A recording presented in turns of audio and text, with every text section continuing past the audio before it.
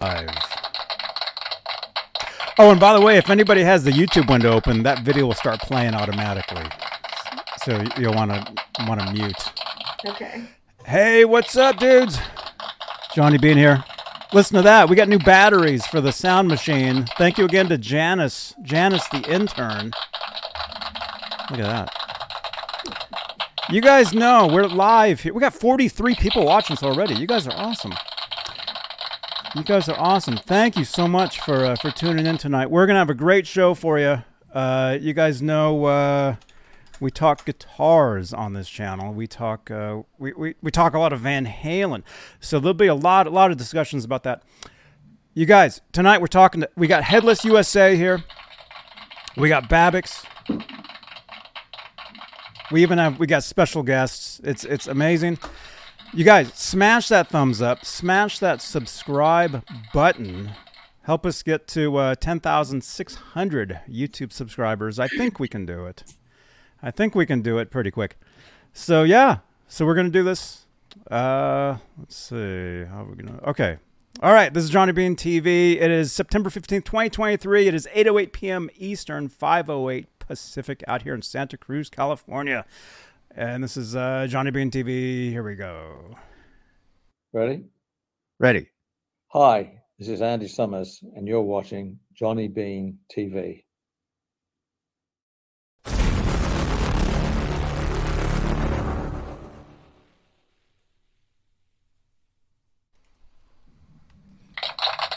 Hey. Hey now. What's up? Thank you, Andy Summers. He was just here a couple weeks ago. It was awesome. He's one of my all-time guitar heroes. So to be able to have him on the show and talk to him, and actually I'm going to see him again in a couple months. You guys, look at this. Look at this. We got.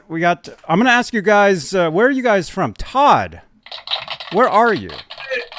You know, those claps, that sounds like small Clydesdale going through the valley. I've heard that before, actually. Somebody else said that one time. They're running away. I'm here in San Diego, California, where that's right. Grew up, and then I, of course, moved northeast, further east, but I've always pretty much based out of here for my entire career, and it's pretty amazing. Right on. So you're San Diego. Yep. San Diego. I'm in Santa Cruz. So yeah. As like you said earlier, we're on the what'd you say? Same coast, the left, the right coast, the correct coast. Right on. I used to play in Santa Cruz occasionally when I was living in San Francisco with my dad. Oh, no way. We'd come down and play Santa Cruz, and there was a lot of backpacks. But, it was a lot of fun. Yes. Right on. And I think Natalie, I think you were a local at one time. You said you were in Berkeley. Yeah, I lived in Berkeley for a year, and I worked in Oakland. Oh, cool. Yeah, Amoeba Records. We were talking about record stores earlier. Huh? Did you work at Amoeba? Nope, but I used to frequent it. Yeah. Oh, Telegraph Avenue. Yeah. I was Amoeba, Rasputin's. That's right. Blondie's Pizza. Yep. Wow. Yep. Incredible. So Natalie is here. Oh, wait, that's me. Natalie is here. Headless USA. Great to meet you. Yeah. And Jeff, Babix Full Contact Hardware. Jeff, where are you currently? We're in the thriving metropolis of Wappingers Falls, New York. Oh. The Hudson Valley section, about 80 miles north of Manhattan. And that's where I'm in the corporate office. And we have our showroom across the street, and then Jeff's design studio across the river in Newburgh. Mm-hmm. Very cool. And by the way, Natalie, where are you now? I know you're not in Berkeley. I'm pretty close to Jeff. I'm probably 20 minutes north in Poughkeepsie, New York, we're both about 30 minutes from Newburgh. Yep. Right on. Right on. So you guys, we're going to have a great time. We're going to talk Headless guitars.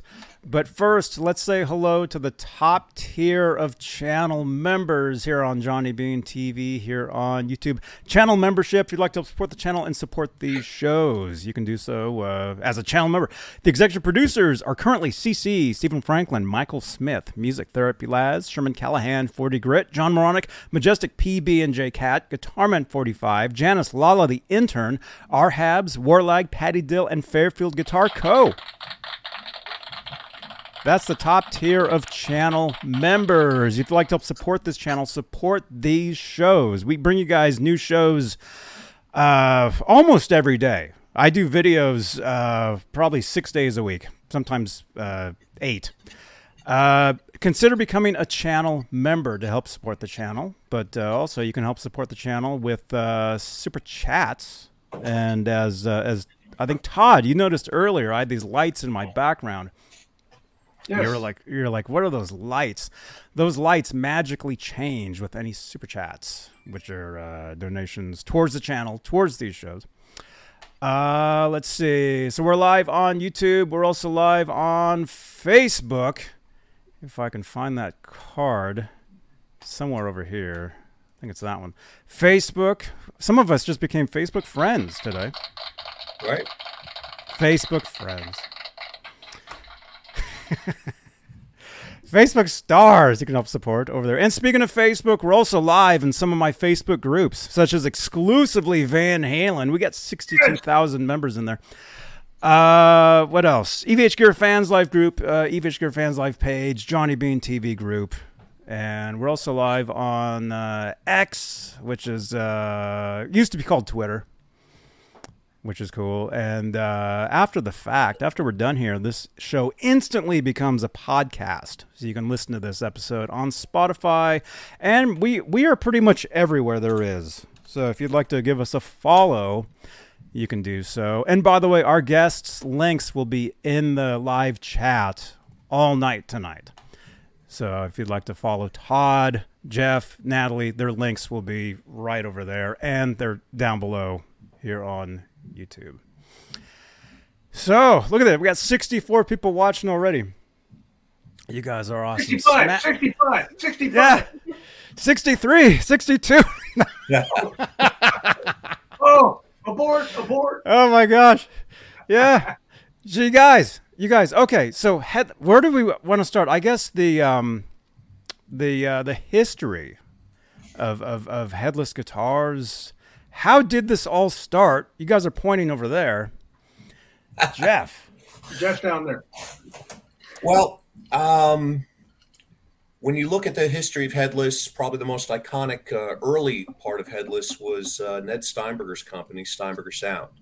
Mm-hmm. Ned had started with some bass designs. He was in a co-op in Brooklyn with Stu Spector, and they were working on some basses together, and Ned had the idea of making an instrument, a bass, initially more ergonomic, and he found that he could balance it better by not having the headstock, by having the strings tuned at the bottom of the instrument, and then that led to a number of other developments that were unique to Steinberger, particularly the materials that were being used and the manufacturing techniques for it. So from there, Ned had an opportunity to set up shop in Newburgh, New York.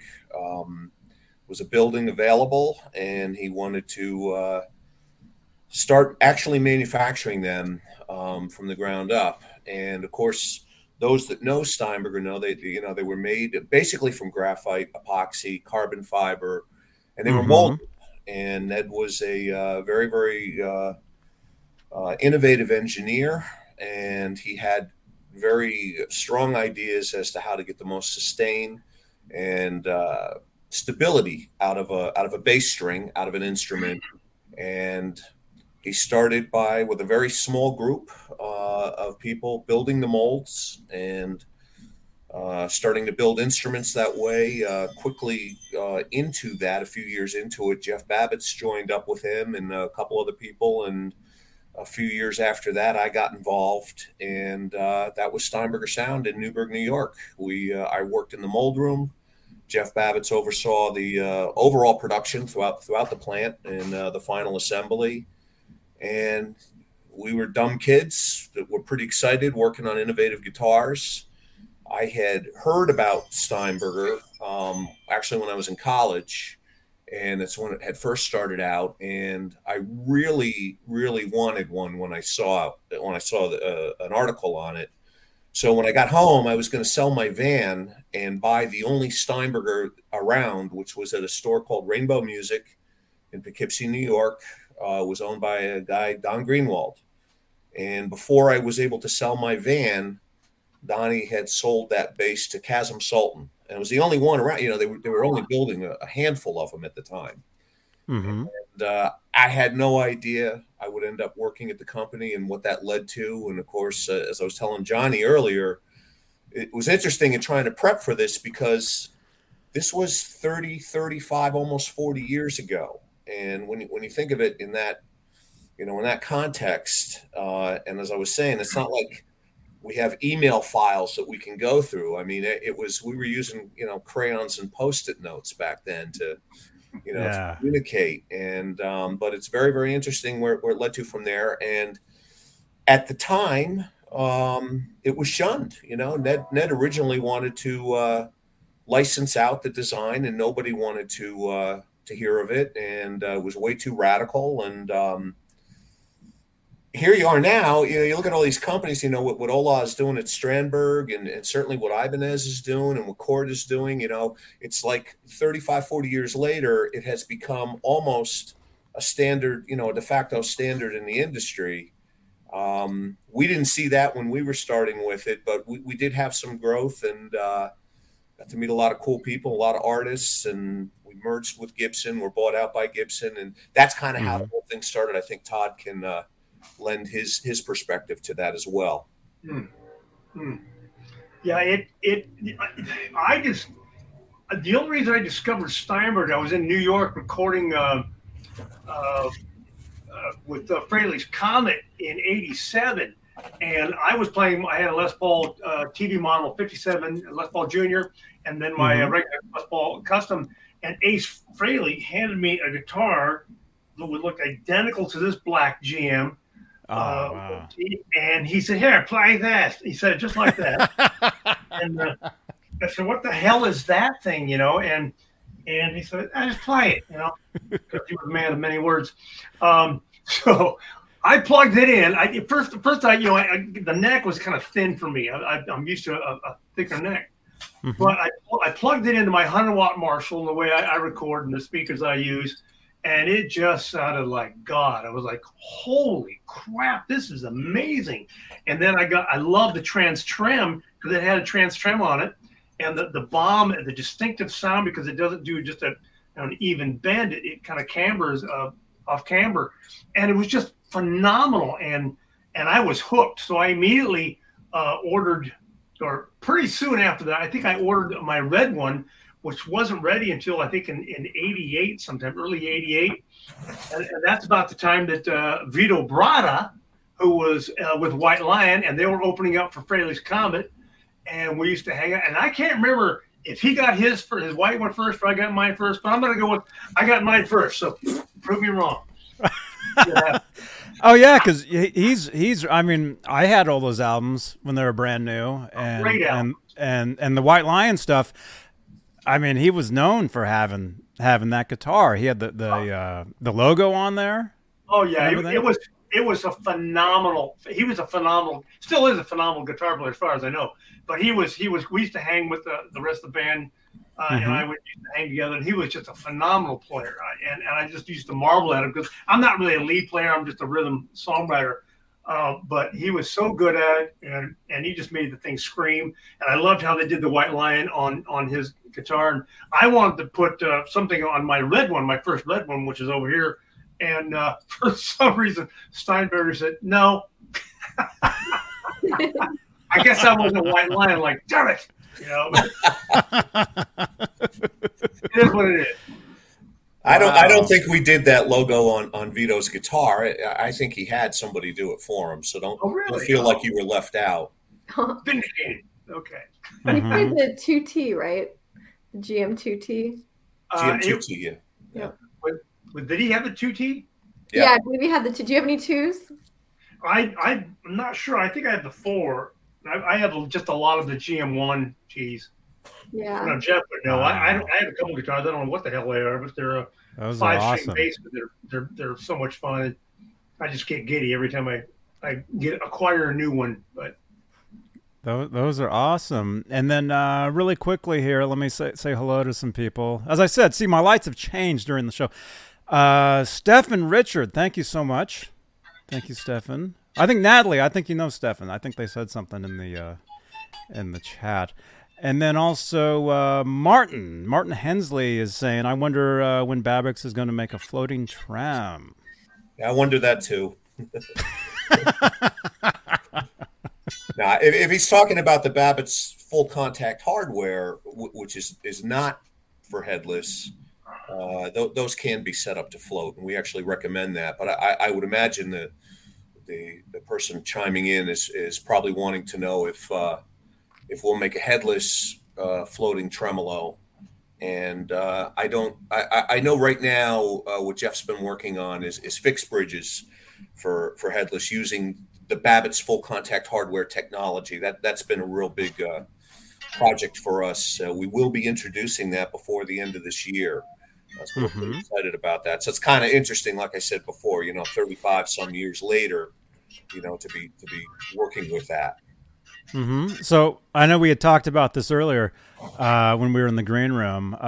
Will you be at the NAMM show coming up in January? Oh yeah, we're always there. Yeah. Awesome. Very good. See, I'm wearing my NAMM shirt from 2022. oh, there it is. Well, I was there too. I'm glad to know my dues went to the purchase of that shirt for you. Then. It's a little tight. All of my shirts are tight. I love the NAMM shows. Like I said, this coming up, technically it will be my 11th year, but there was no physical NAMM 2021, I guess it was. Yeah. It was not but I'm looking forward to seeing you guys there. I'll be there. I'll be there. It'll probably, I think it's number 27 or 28 for me if you go back, to the beginning, with the Steinberger years. And, as we had talked earlier, the NAMM show has a different feel to it. I actually kind of prefer it now because it's not so much, back when we were doing it with Steinberger, we had a big booth even before Gibson had bought us, and Ned designed the booth. And Ned made sure to design the booth to be as complicated as possible to put together, and even more complicated to take apart and get torn down to get out of there. But you did a lot of, you took orders at the NAMM show, and that's not really the way it is structured today. But you get to see a lot of new technology for the Babbitt's business that we have. It's very productive because we are basically licensing our innovative technology. A lot of people may know that Fender started using our bridges last October on their Aerodyne line. And very cool. Yeah, that only took 11 years to get that to happen. Overnight. Yeah, overnight. 11 years. I still remember the first meeting, getting there, and I was told I had the wrong day and the wrong time, and I had to wait another year. But the background that Jeff and I had at Steinberger kind of prepared us for this, though, because I will tell you this, and if Ned were here, he would tell you, and Hap Kuffner, I'm sure his name has come up quite a bit. He was one of the founding fathers and still a very good friend of ours. People were not welcoming to the headless design at all. And I do know that one of the things to turn that around, and Todd, Hap, and Natalie, Hap as well. And Hap was a really good marketing guy. And one thing Hap did at a show, I think it was the summer show when they had it in Atlanta. That's how far back I'm going. He put a Steinberger L2 bass across 2 chairs up on it to show how strong it was. And so that got an enormous amount of attention, but perhaps even more important, back then you had NAMM concerts, featured bands that would perform, and everybody would go to those shows. Andy Summers, who you showed earlier, was a big Steinberger player, and I remember him doing the show in Anaheim with not with the Police, with another band, of kind of an all-star band. And you're right, he's a brilliant player and a wonderful gentleman. Mm-hmm. But the band that year was the Dixie Dregs, and they were getting a lot of notoriety. And Andy West, their bass player, came by the booth and got talking to Ned and got talking to Hap. And that night, Andy West played a Steinberger L2 at the NAMM concert. And the next day, they wrote, the story I heard is they wrote, 2 years worth of business. Now, 2 years worth of business could have been 8 guitars or 80 guitars. I don't really know. Because they were only building a few at a time, but it definitely validated the technology, and it validated the product, and it validated the brand, and that was really the beginning of where it went, and molded small L series guitars, which eventually led to the body guitars, the M series, which you could see Todd, bought. I have an L here. I can show. I can show an L2, or I can show GL. Yeah, please do. Okay, let me see. Wow. So here's a photo you had sent. Let me grab an L. I'll be right back. Okay. Right over here. There's a photo right there you had sent. Yeah, that's Hap. Oh yeah, with Hap. Yeah, I was talking to him at NAMM this last year, and I didn't realize how in depth he was and important he was to this to the Steinberger. And I got to reiterate what Jeff just said about the strength of the guitars. The other thing I liked about the guitars is back then in 87, 88, my kids were small, and they'd run around the house and they'd knock over, my Les Pauls, my Flying, my Explorer, and a couple other guitars. And it used to freak me out. But with the Steinbergers, they get knocked over, nothing happens to them. It's amazing how strong they are and resilient they are to kids, Yeah. The headstocks don't break off. Yeah. Oh, look at that. So the earlier ones would have a brush finish. So this one is like 19 something, but if you look at the ones that are under 1,000, a lot of them are not this shiny. Wow. So that's left-handed. Are you left-handed? This is a lefty. Yeah, this is a lefty L2. So this was the original, the first Steinberger that they bulk sold. That's like the one that Sting played, correct? Yes, yeah. Sting had an L2. He had a couple L2s. And getting back to Hap was an original founder of the company.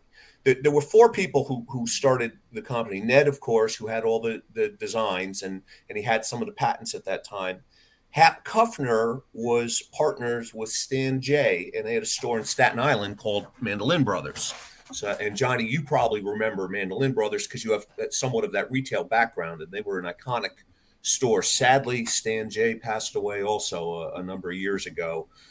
And then there was another guy by the name of Robert Young, and Robert Young, he owned like a lifeboat company, had nothing to do with guitars. He knew nothing about them, but he knew a lot about fiberglass. He knew a lot about molding, and his son was a musician, and somehow Ned and Robert met, and Robert showed it to his son, and Robert said, this is interesting. I might want to get involved in that. Those were the first 4 guys that put the deal together to start the company. And then Hap eventually sold his shares. I think Stan did as well, and then Gibson bought us, and that's a whole, I'm sure we'll get to that because that's a pretty big part of it. But yeah, those were the 4 original guys. Hap Kuffner, back then, he had an iconic handlebar mustache. I mean, you always knew he had the hat and he had the mustache, and he dressed in black, and he spoke some Korean and he spoke some Chinese, which nobody really did back then. And Hap was tight with Jack Westheimer, one of the first guys to start going over to Asia and start looking at building some stuff there. And he is a brilliant marketing guy. I'm honored to say he's still a very good friend of mine. I call him consigliere, which is Italians have a use that word in a number of different ways, but Hap knows what I mean by it. And he knows everybody in the business. He's in his getting close to his mid-70s now, but still sharp as a tack. And it's not an AM show if he's not there. That's how you know. He still goes to every single show. Jeff, you just described him, and I had Tombstone in there, and then also had Kung Fu Panda, and then you stuck a tie-in in there somehow. How the hell did you do that?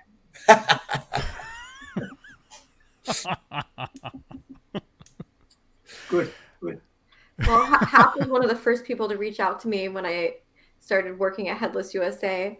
So it meant a lot to me. He was very knowledgeable and welcoming and just wonderful. He's a good man. Mm-hmm. Good man. So how did Headless USA start? So Jeff and Don started Headless USA. I want to say around 2012. Am I right? I think so.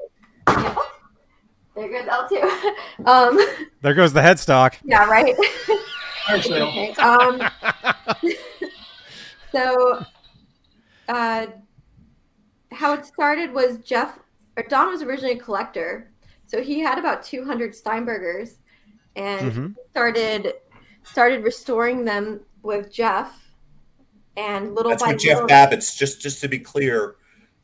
Not with me, Jeff, but with Jeff Babbitts, who was doing the restorations. Yeah, I met Don about 8 years ago, so maybe Jeff Carano knows a little bit more of like the earlier days when they were just starting out. Yeah, so Donnie Greenwald had owned as I mentioned, he owned a music store in this area. And Donnie was a wealth of information on vintage guitars. He really, really knew his stuff, and had a pretty good business going with that, doing some vintage stuff. But he was enamored with Steinberger, I think, because we were building them right in Newburgh, and the Hudson Valley was not known as it's not like Northern California where the Healdsburg, you have a number of guitar builders there and all. That wasn't known. So Donnie became kind of friends with Ned and everybody, at the organization. And when Gibson bought Steinberger, he was a good Steinberger dealer. But at the same time, you had East Coast Music Mall, which was a huge Steinberger dealer. We actually, Andy Rossi, a guy who worked for us, had designated them a showroom. So East Coast Music Mall was owned by Ed Roman, another iconic name in the history and anybody who's been involved in guitars. And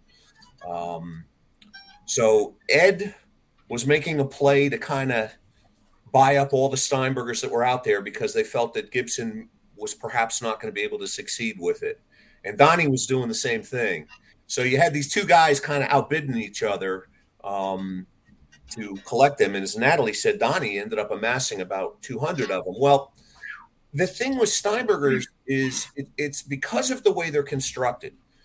Because they have a phenolic fingerboard. They don't have a truss rod, okay? So if you need to reset the neck, you basically have to carve a relief or sand a relief into the phenolic fingerboard, carve a relief into the fretboard to get them to play perfectly. Mm-hmm. There were only a few people that knew how to do that. Your average, I shouldn't say average luthier, your really good luthier would still look at a Steinberger and go, well, this is, I don't quite know how to work with this. It's not typical guitar technology. But Jeff Babbitts knew how, okay? So, and he had been involved in every part of production in the factory. So he understood the gel coat for the finish. He understood the phenolic for the fingerboard. He's a real smart guitar builder anyway. So Donnie kind of looked at it as, why don't I bring Jeff Babbitts on board to have him do some repairs and restorations. And that's where they kind of started that bond. And then sadly, Ed Roman passed away, and that was it. I mean, Donnie had it. Donnie bought everything. He ended up, I think at one point there maybe have been over 400 guitars at wow. his location. And so, and then used to describe it to me, because we used to talk about the addiction of these guitars. Yeah. And we both conferred, commiserated in the fact that we're highly addicted to them. And it's just alluring, the sound, the way they play. Because every time Jeff Babbitt, the artist, would redo my guitars, including the one I'm holding, Donnie would play it. And then he'd tease me that I got to play a guitar today. And, when you mail it, you bastard, when I'm done playing your guitar, you big baby. So he had the same thing I did. It's just, you just have a love for him. And then I utilize them, obviously. And so did Don to a degree, but even when I retire, if and when I retire, I'll continue to collect and slightly customize, and then collect the stock ones from Natalie, because they're just addictive. It's just, it's hard to explain, some people collect coins, and we just happen to collect very expensive guitars. One thing about Don was he'd always insist that Steinberger was the best sounding, best playing guitar. And, he insisted on it for so long. And I always talk about this, but I was like, well, who plays the Steinberger? And, we bonded over like Eric Clapton and his Black Strat and, Les Pauls. And he was like, no, this is the best guitar. This is the best. This is the one. And it's interesting to really like understand Steinbergers better and get the chance to play them. But Natalie, Don is very particular about things. So yeah, why don't you fill them in then from that point? How because Donnie basically formed Headless USA as an entity, and Headless USA. Correct me if I'm wrong, but he looked at it as it was like the one-stop expertise for Steinbergers, for real Steinbergers, made in Newburgh Steinbergers, some Nashville, but mostly made in Newburgh, even made in Brooklyn. And maybe you can fill Johnny and the audience in as to how it exists today. Well, it's pretty incredible what they did. They basically took parts out of extinction and got them manufactured, and even improved on certain aspects, like the battery covers. They were really hard to get off and often lost. So they made them, easy to remove. And I think Jeff Babbitt is like a genius with engineering. So, he was just able to engineer certain things and improve upon them. And,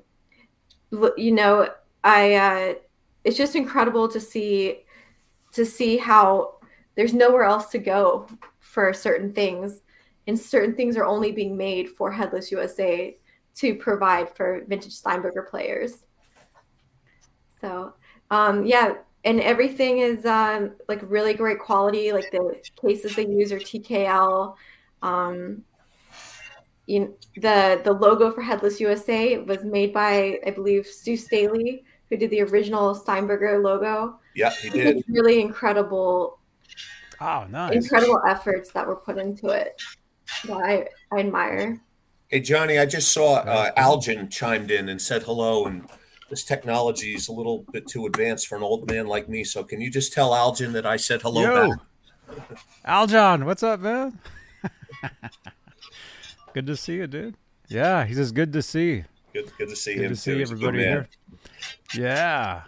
Anyone who can survive as long as he has in where he's been is that doesn't kill you, will make you stronger. And I'm guessing Algin can probably bench press Buicks, but he's a good man and he's doing a great job, running their Epiphone and Kramer and all that stuff. We enjoy meeting with him. We've worked on a couple things together. I think we're going to be working on some other with the Babbitt's products, and so it's nice to see him chime in here. Nice. Yeah, I met Aljon in person at the Gibson Gibson Garage.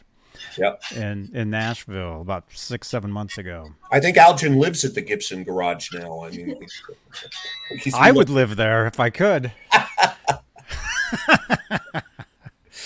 Amazing. I like the comments that say Todd's ready to rock. Oh yeah. Not like I'm anxious or anything, but like, oh God, I need to play. But no.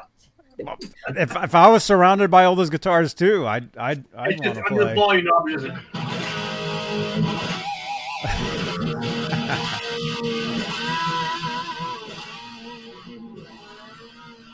Wow. God, I love this thing. Man, I've never had the privilege to play a. Thank you, James. Look at this. See my lights? They keep going off. Green. James, thank you so much. Stands for Mike. Thank you so James. much. Says hey to James Natalie. is actually doing Headless USA's new website. So Oh, yeah, right on. yeah, they do a really good job. So we're gonna do some kind of like, it's gonna be a little 80s, a little bit cyber. We're gonna keep the color green because that was Dawn's favorite color, and yeah, it's gonna be exciting. We're gonna have a lot of different things going on with it. Excellent. Awesome. So the website's down below, or it's in the chat here. If you guys it's like every like 15 lines, it'll trigger like the links for you guys tonight. What was I going to say? Let me ask Todd. Let me ask you. I've got a couple. Well, I got so many questions. First of all, like let's just take like all those guitars that you have there. Like you said they're addicting. I mean, look at that. How different? I mean, obviously there's different pickup configurations. How different? Like, are they essentially? Are the necks identical or different? Pretty much on the necks for the GM1 T models, they're all the same. I think the 12 string, my 12 string Koa wood, which was only one made according to Dawn, and I got it. This neck's a little wider. Oh, wow. And I used this on one of my heavy songs on the heavy canvas. But this thing, I start sweating when I pull this out of the case, and then when I build this thing up here, you're terrified of something happening. But yeah, they're all principally the same.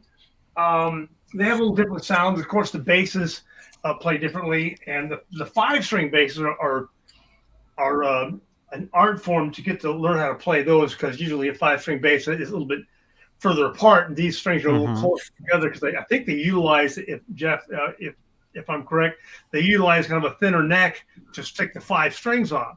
So that's exactly what we did. Yeah, you've got to be. My hand's like medium to large, for a guy 5'7". So it's an art form to get in there and play it.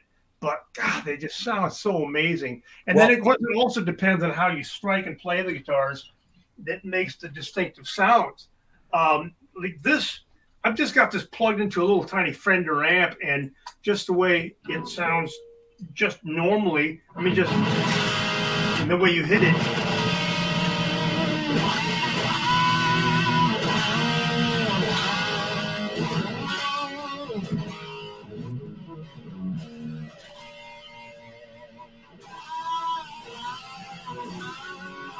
You could have so many different sounds just the way you pick it. And I learned a little bit of my picking style from the late John Regan, because I used to marvel at his bass playing. How are you getting that sound? So he told me a couple secrets, and I've incorporated that into my guitar playing. But the Steinberger is so versatile.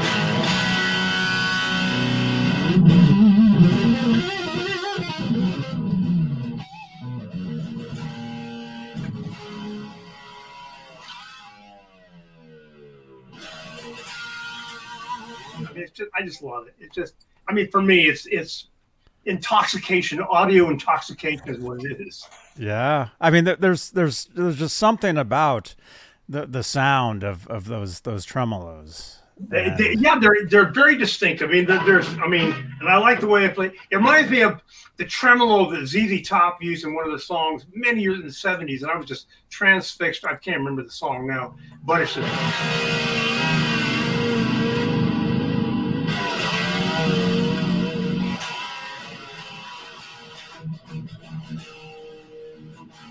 You can get so many different types of.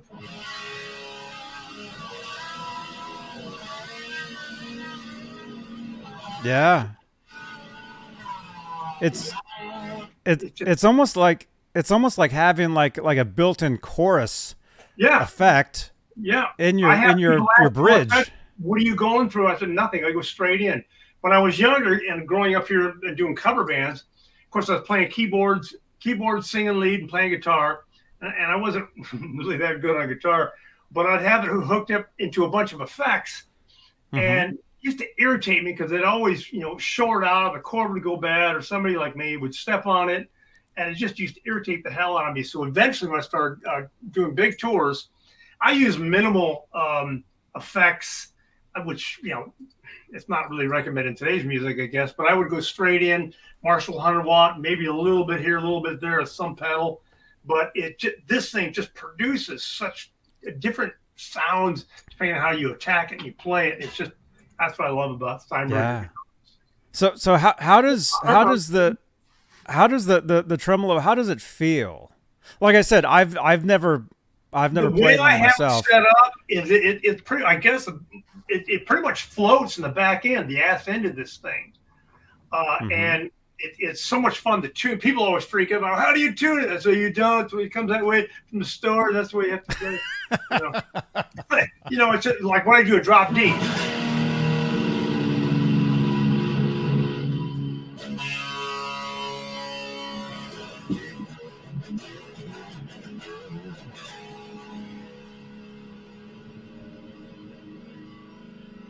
It's so quick to tune, and I'm so used to playing the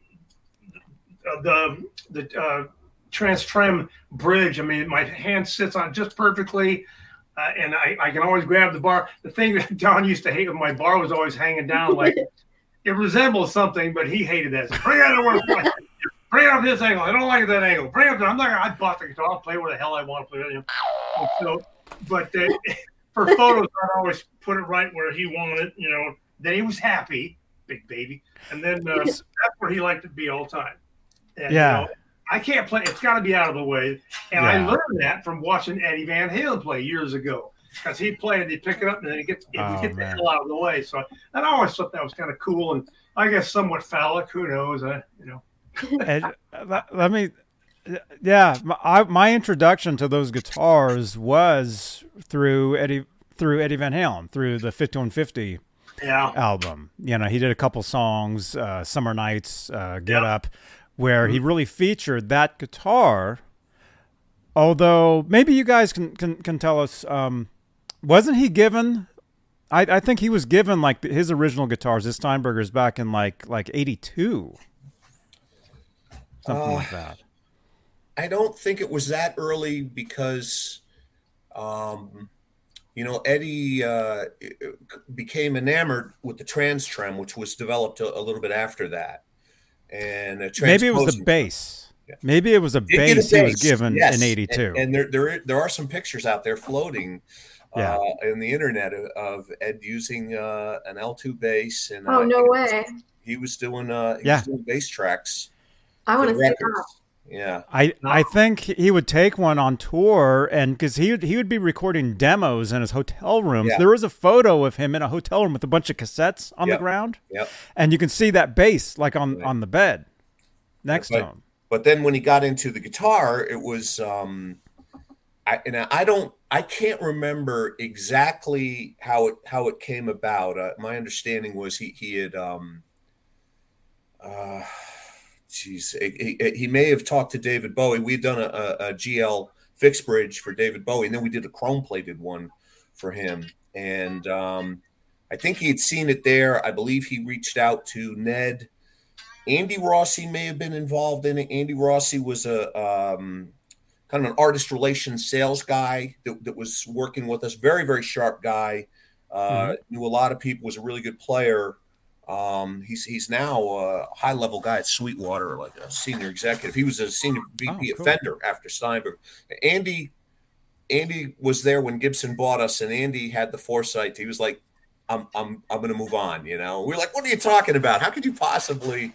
And he knew the landscape a little better than the rest of us, I guess. But from there, the development of the trans trem, the transposing tremolo, I mean, that was incredibly innovative. And most of the people chiming in, I'm sure, know this for the first time. You could take a guitar and bring it up a whole step. You could bring it down a whole step, going down a half step wasn't all that popular back then. So it didn't really occur to us to design it that way, or for Ned to design it that way.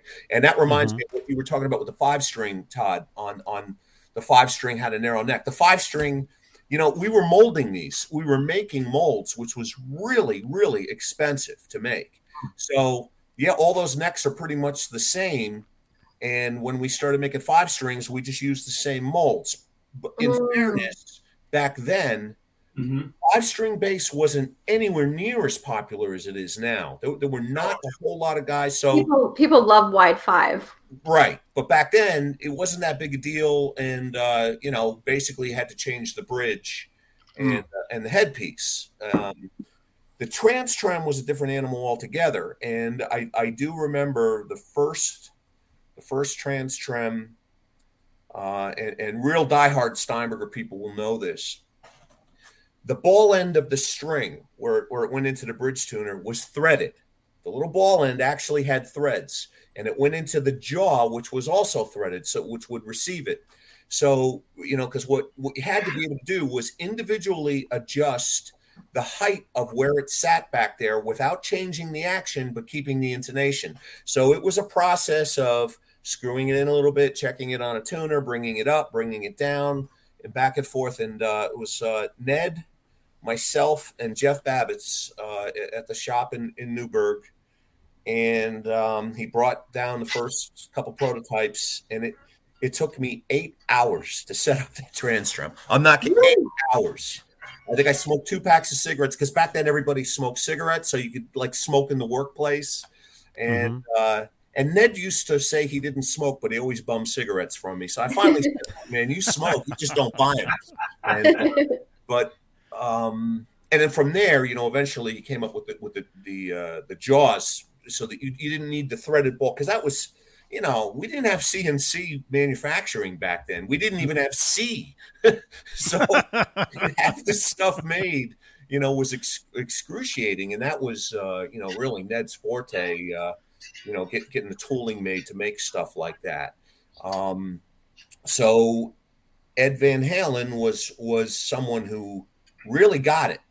And there's a handful of others in the beginning. David Torn comes to mind. David understood how the trans drum worked, and he lives local. He was coming by the shop when that was being developed and adding in, his input. Adrian Ballou definitely knew how to work a trans trem.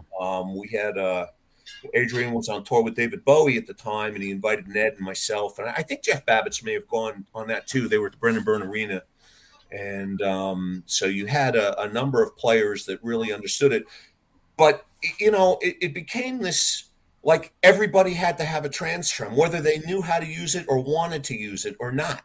Yes. And, we just had to keep making trans trems. Todd has most of them. Yeah, Todd, yeah, he does. I can't believe that, because like I said, I've never tried one. Yeah. And I would love to try one at some point. It would just, Well, Todd can lend you a dozen of his or so. He won't even know. No, mine. You guys are on the left coast there. You guys can That's right. out. Yeah, That's you can, right. Come up and I'll bring one you can play around with. We'll put it in that blue room you got there, just below the vodka or above the vodka. I'm not sure where that is. But. Yeah. Oh, one of those guitars would fit nicely back there. No, like I said, I've never tried one. I'd be really interested to try one with the way that I play, and like I said, I was introduced to it through the 5150 album, and then it's just an amazing sounding. Yeah. Yep. Just an amazing sounding guitar. I mean, very unique. Yeah. Well, I was saying earlier, I think before we talked about it, I remember, because I listened to all kinds of Van Halen. That was one of my favorite bands when they first came out. And I kept listening. Later on, I would listen to the bend and the way it would go down. And I go, that is such a distinctive sound. I really did, I'm not all that familiar. And then I got my first Steinberger, this red one right here. And I played and went, that's what Eddie's using. He's using a trans trem. And so I was like, yes, I've got the equation. I got the the equation, the recipe for success.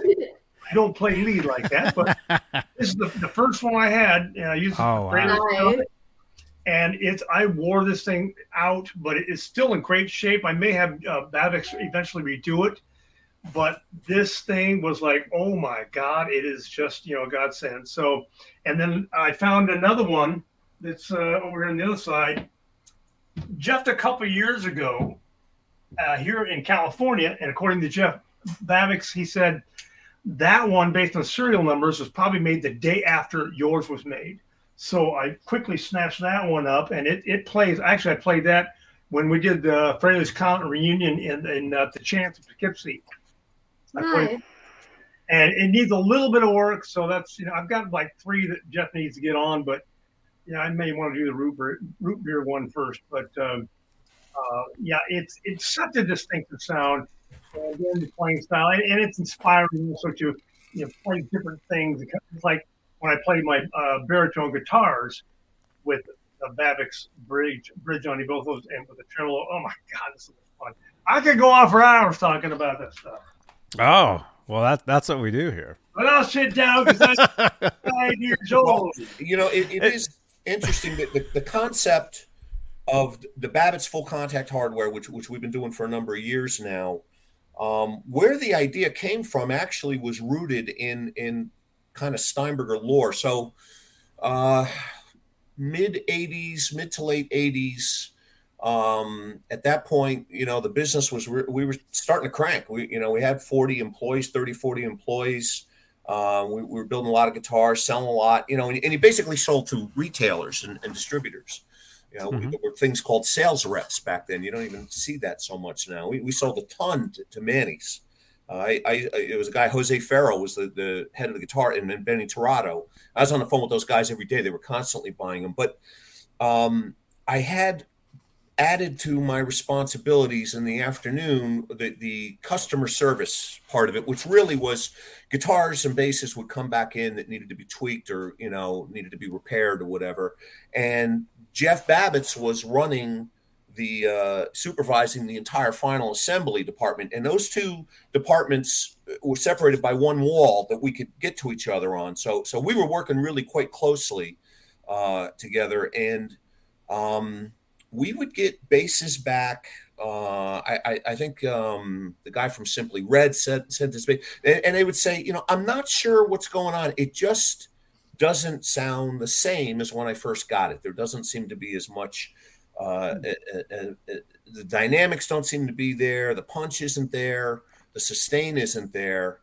And Jeff figured out pretty quickly what was happening is over, a course of many, many gigs. Somebody's on tour for 6-7 months.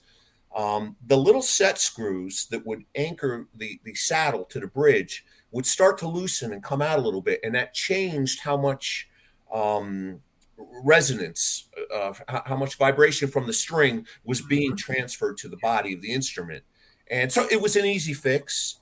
But he always remembered that, so that, I guess thinking, 30, 35 years from now, I'm going to come up with a bridge and I'm going to remember that concept, which is really how he came about with the ECAM system on our bridges, which is this cam inside this housing. And these, if I can hold this the right way, the set screws adjust the height, lock it into place. But the entire time, the saddle housing is continuing to make contact with the floor of the bridge and the body of the guitar. So that really came from, him recognizing and remembering that happening. And that was the basis behind, what we've been doing for quite a while now. That's just beautiful. That's just art. That's just art. My God.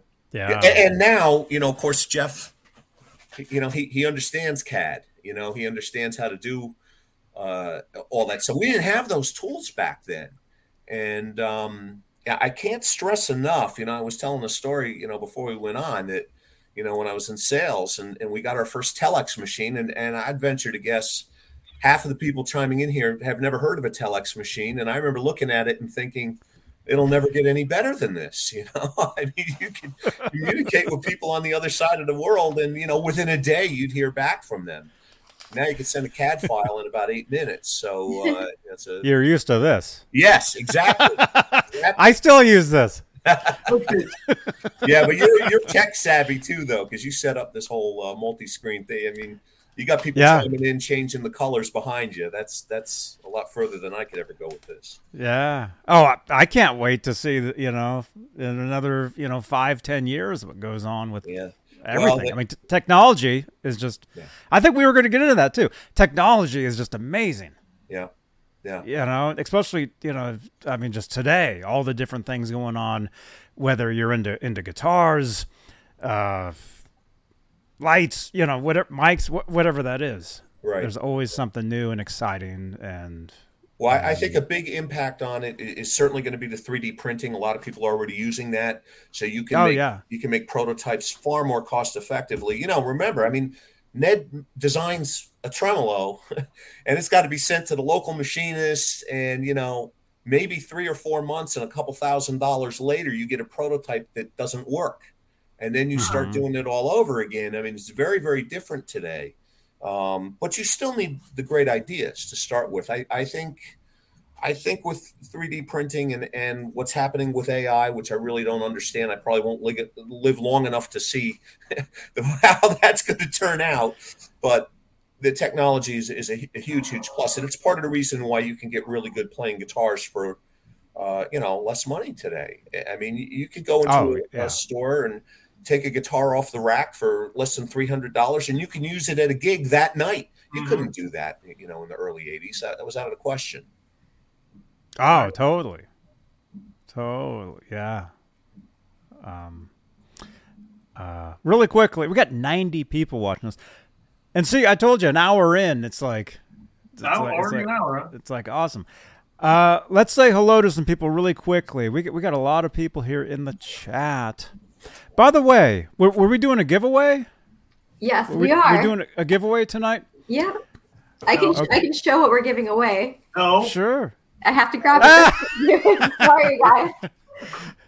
No. Which? How many of those are we giving away tonight? Oh. By the way, Todd, is that your normal backdrop, or did you build that for us? The Teletubbies came in and dropped this. I don't know what the hell. Jeff Bavix loves purple, and he always has a purple a pad on every guitar he works on.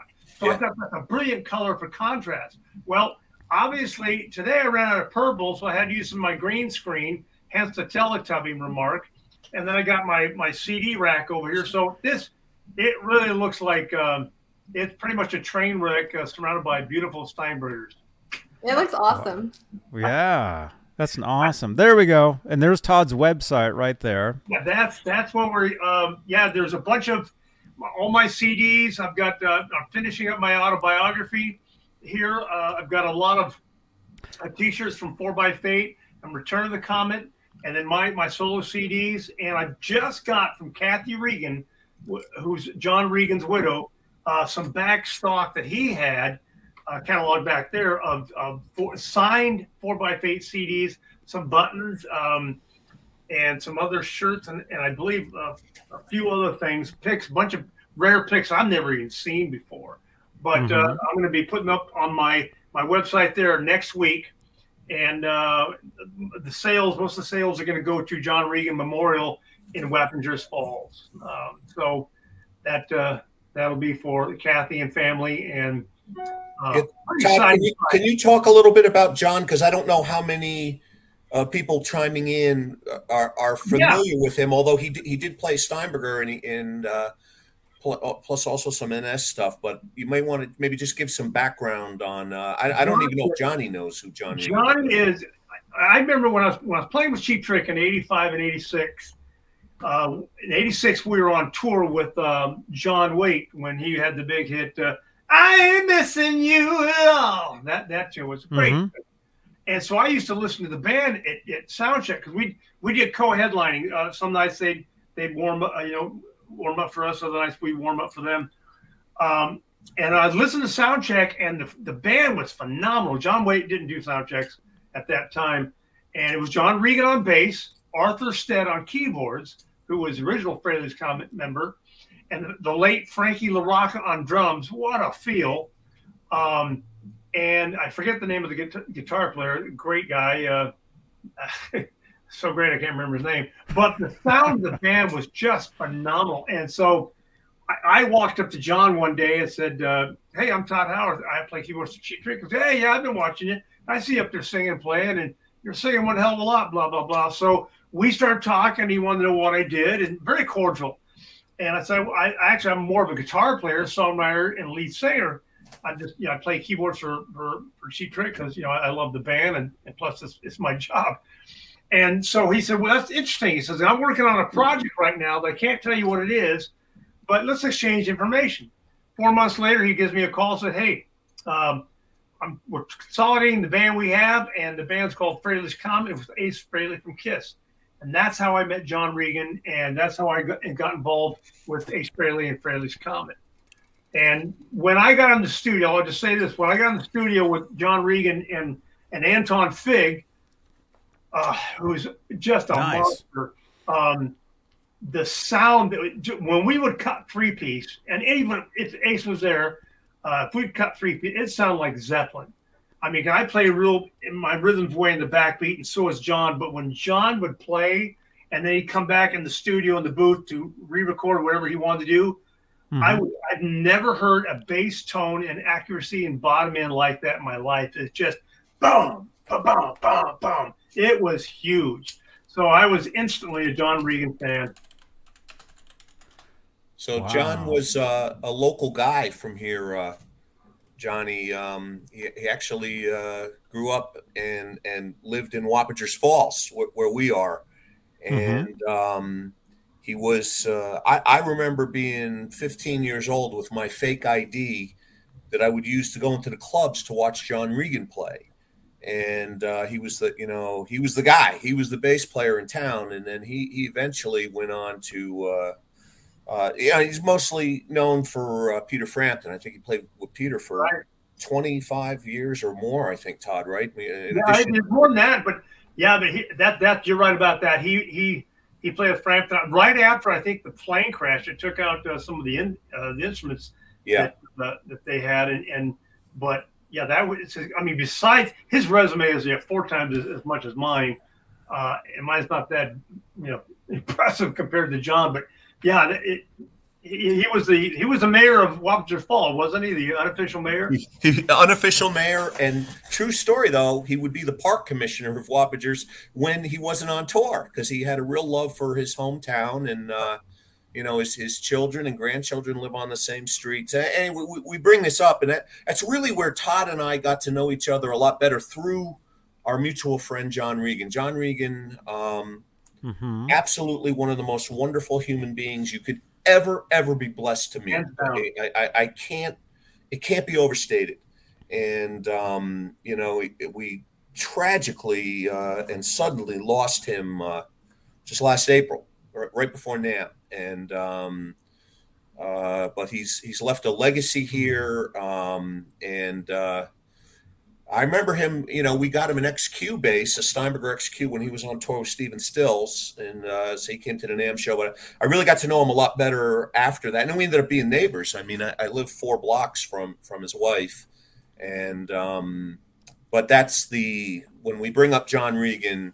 That's the backstory again. And Todd's right. If you looked up John's, I'm sure he has a Wikipedia page or something. I mean, the list. I'm looking at it. I'm looking at it right now. Yeah. John played the big tall fretless Steinberger stick bass. The NS. They still have it. Yeah. Yeah, he played that on the 4x Fate album on my song Amber Waves.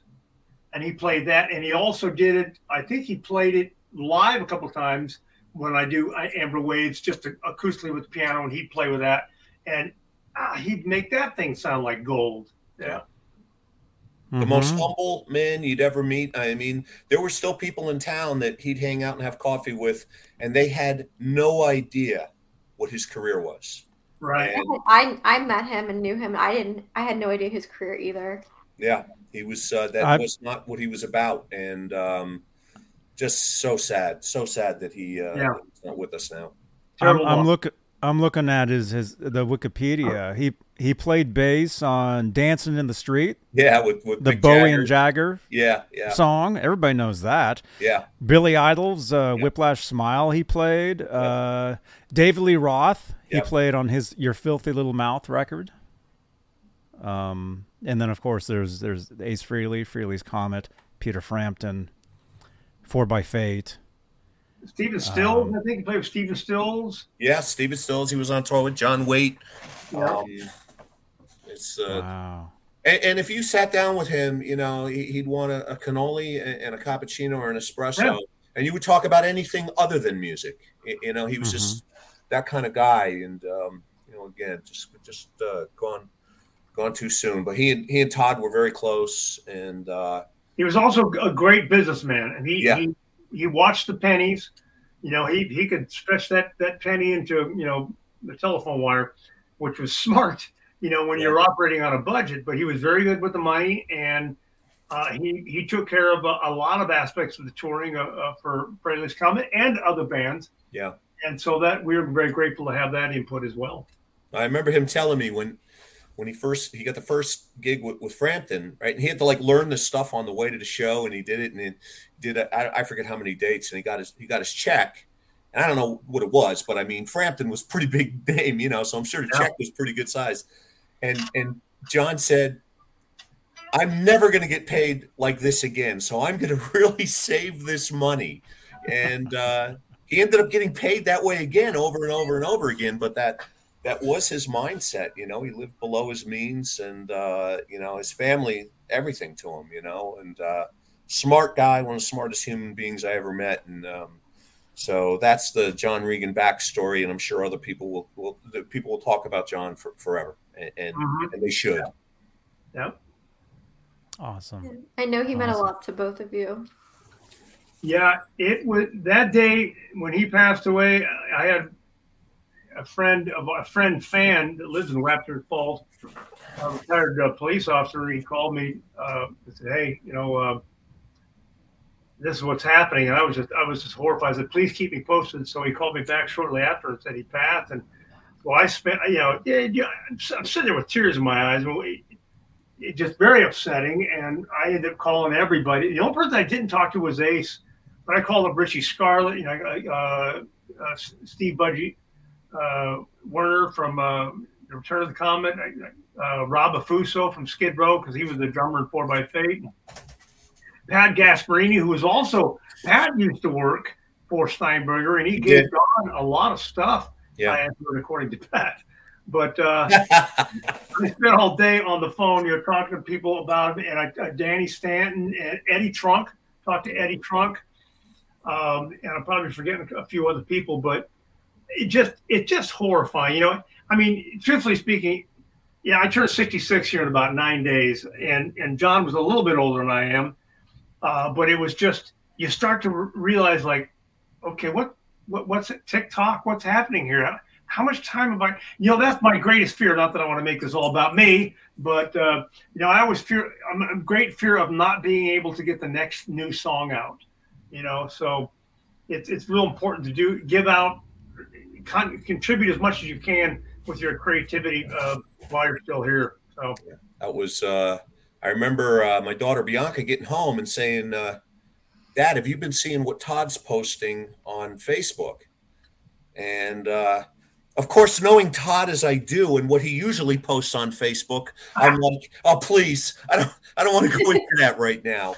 But she said, "No, Dad, something's wrong." And we had just lost another friend a few days before, Reggie Ward. And I said, that's got to be what Todd's, because you just had kind of a cryptic, this is just too much to bear. Yeah, I remember that. Yeah. I started hearing, and I just sent Todd a direct message through Facebook. And I think I just said, "Please tell me this isn't what I think it is."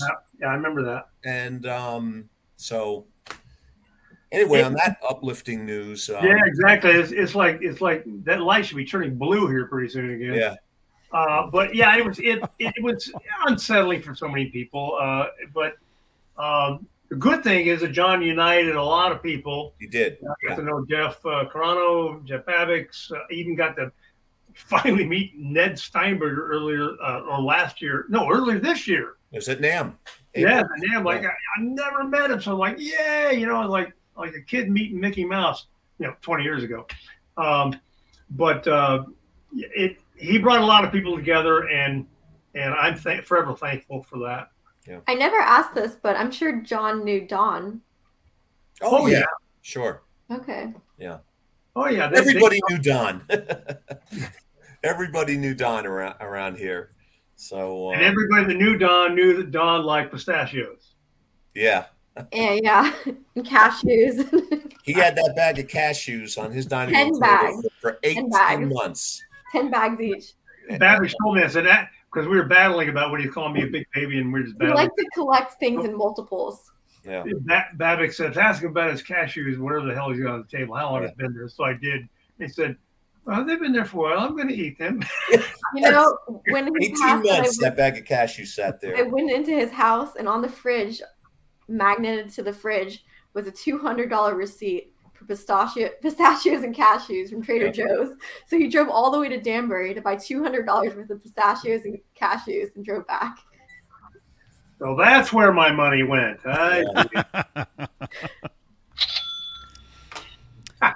Yeah. Okay, Natalie, I see you're holding something there. Uh-oh. What is that? Positive Grid was nice enough to give us one of their Spark amps, and they put the Headless USA logo on it. Oh, wow. And we will be giving one of these away. I have another one in a box. Oh, no way. Yep. So everybody watching right now, if you're watching this live, all you got to do is participate in the chat. Say hi. Say hello. And you'll be entered to win that. And this logo actually was made by a gentleman named Tim Leahy. He's a tattoo artist, and he collected Steinbergers, and he made this logo for Don and sent him a bunch of stickers. So it's really cool. It's a headless horseman, and he's holding a GM. Very cool. Oh, yeah. That's cool. I've got, I think John, no, did you give me? Yeah, I sent you a bunch of stickers. Right. I got the stickers. Yeah. I love that. Yeah, it's awesome. Wow. Yes. So everybody, if you're watching right now, if you'd want a chance to win that, say something in the chat. Just type a number 1 in the chat. Let's get everybody in here. Look at this. And plus, that gives me a chance to read some names here. We got Be Real. We got Raphael. We got Ryan. We got Michael B. We got Larry Riker. Yosinator. We got Robbie Stingle. Guitar Man 45. Channel member. We have a lot of people here. We got 96 watching live. We got Peggy. 97. Michael. 92, 91. Frank Corcoran is here. Frank Corcoran's been watching my shows for Todd. I was telling you, I've been doing these shows for going on 9 years. Yeah. Frank, that's his name here, Frank Corcoran. I remember that name from 8 years ago. Wow, that's loyalty right there. It is. You're doing something right. My dad says hi. Thank you. Huh? My dad said hi. Oh, there's your dad. Hey, hello. Natalie's dad. My dad actually got me into guitar. He played to my mom's belly when she was pregnant with me. My dad's a singer-songwriter. Oh, wow. Yeah, very talented. Awesome. So you came out and started playing drums? Piano. There you go. That's what I learned on. Yeah. So, and I'm back. You were right, Johnny. The show outlasted my flow match. So every time I look over, I realize the guitar I'm looking for is in the other room. Oh. I did want to show the GL2T that Eddie Van Halen played. Oh, yeah. So I might have to run off again. So I'll be back. Okay. Yeah. Right on.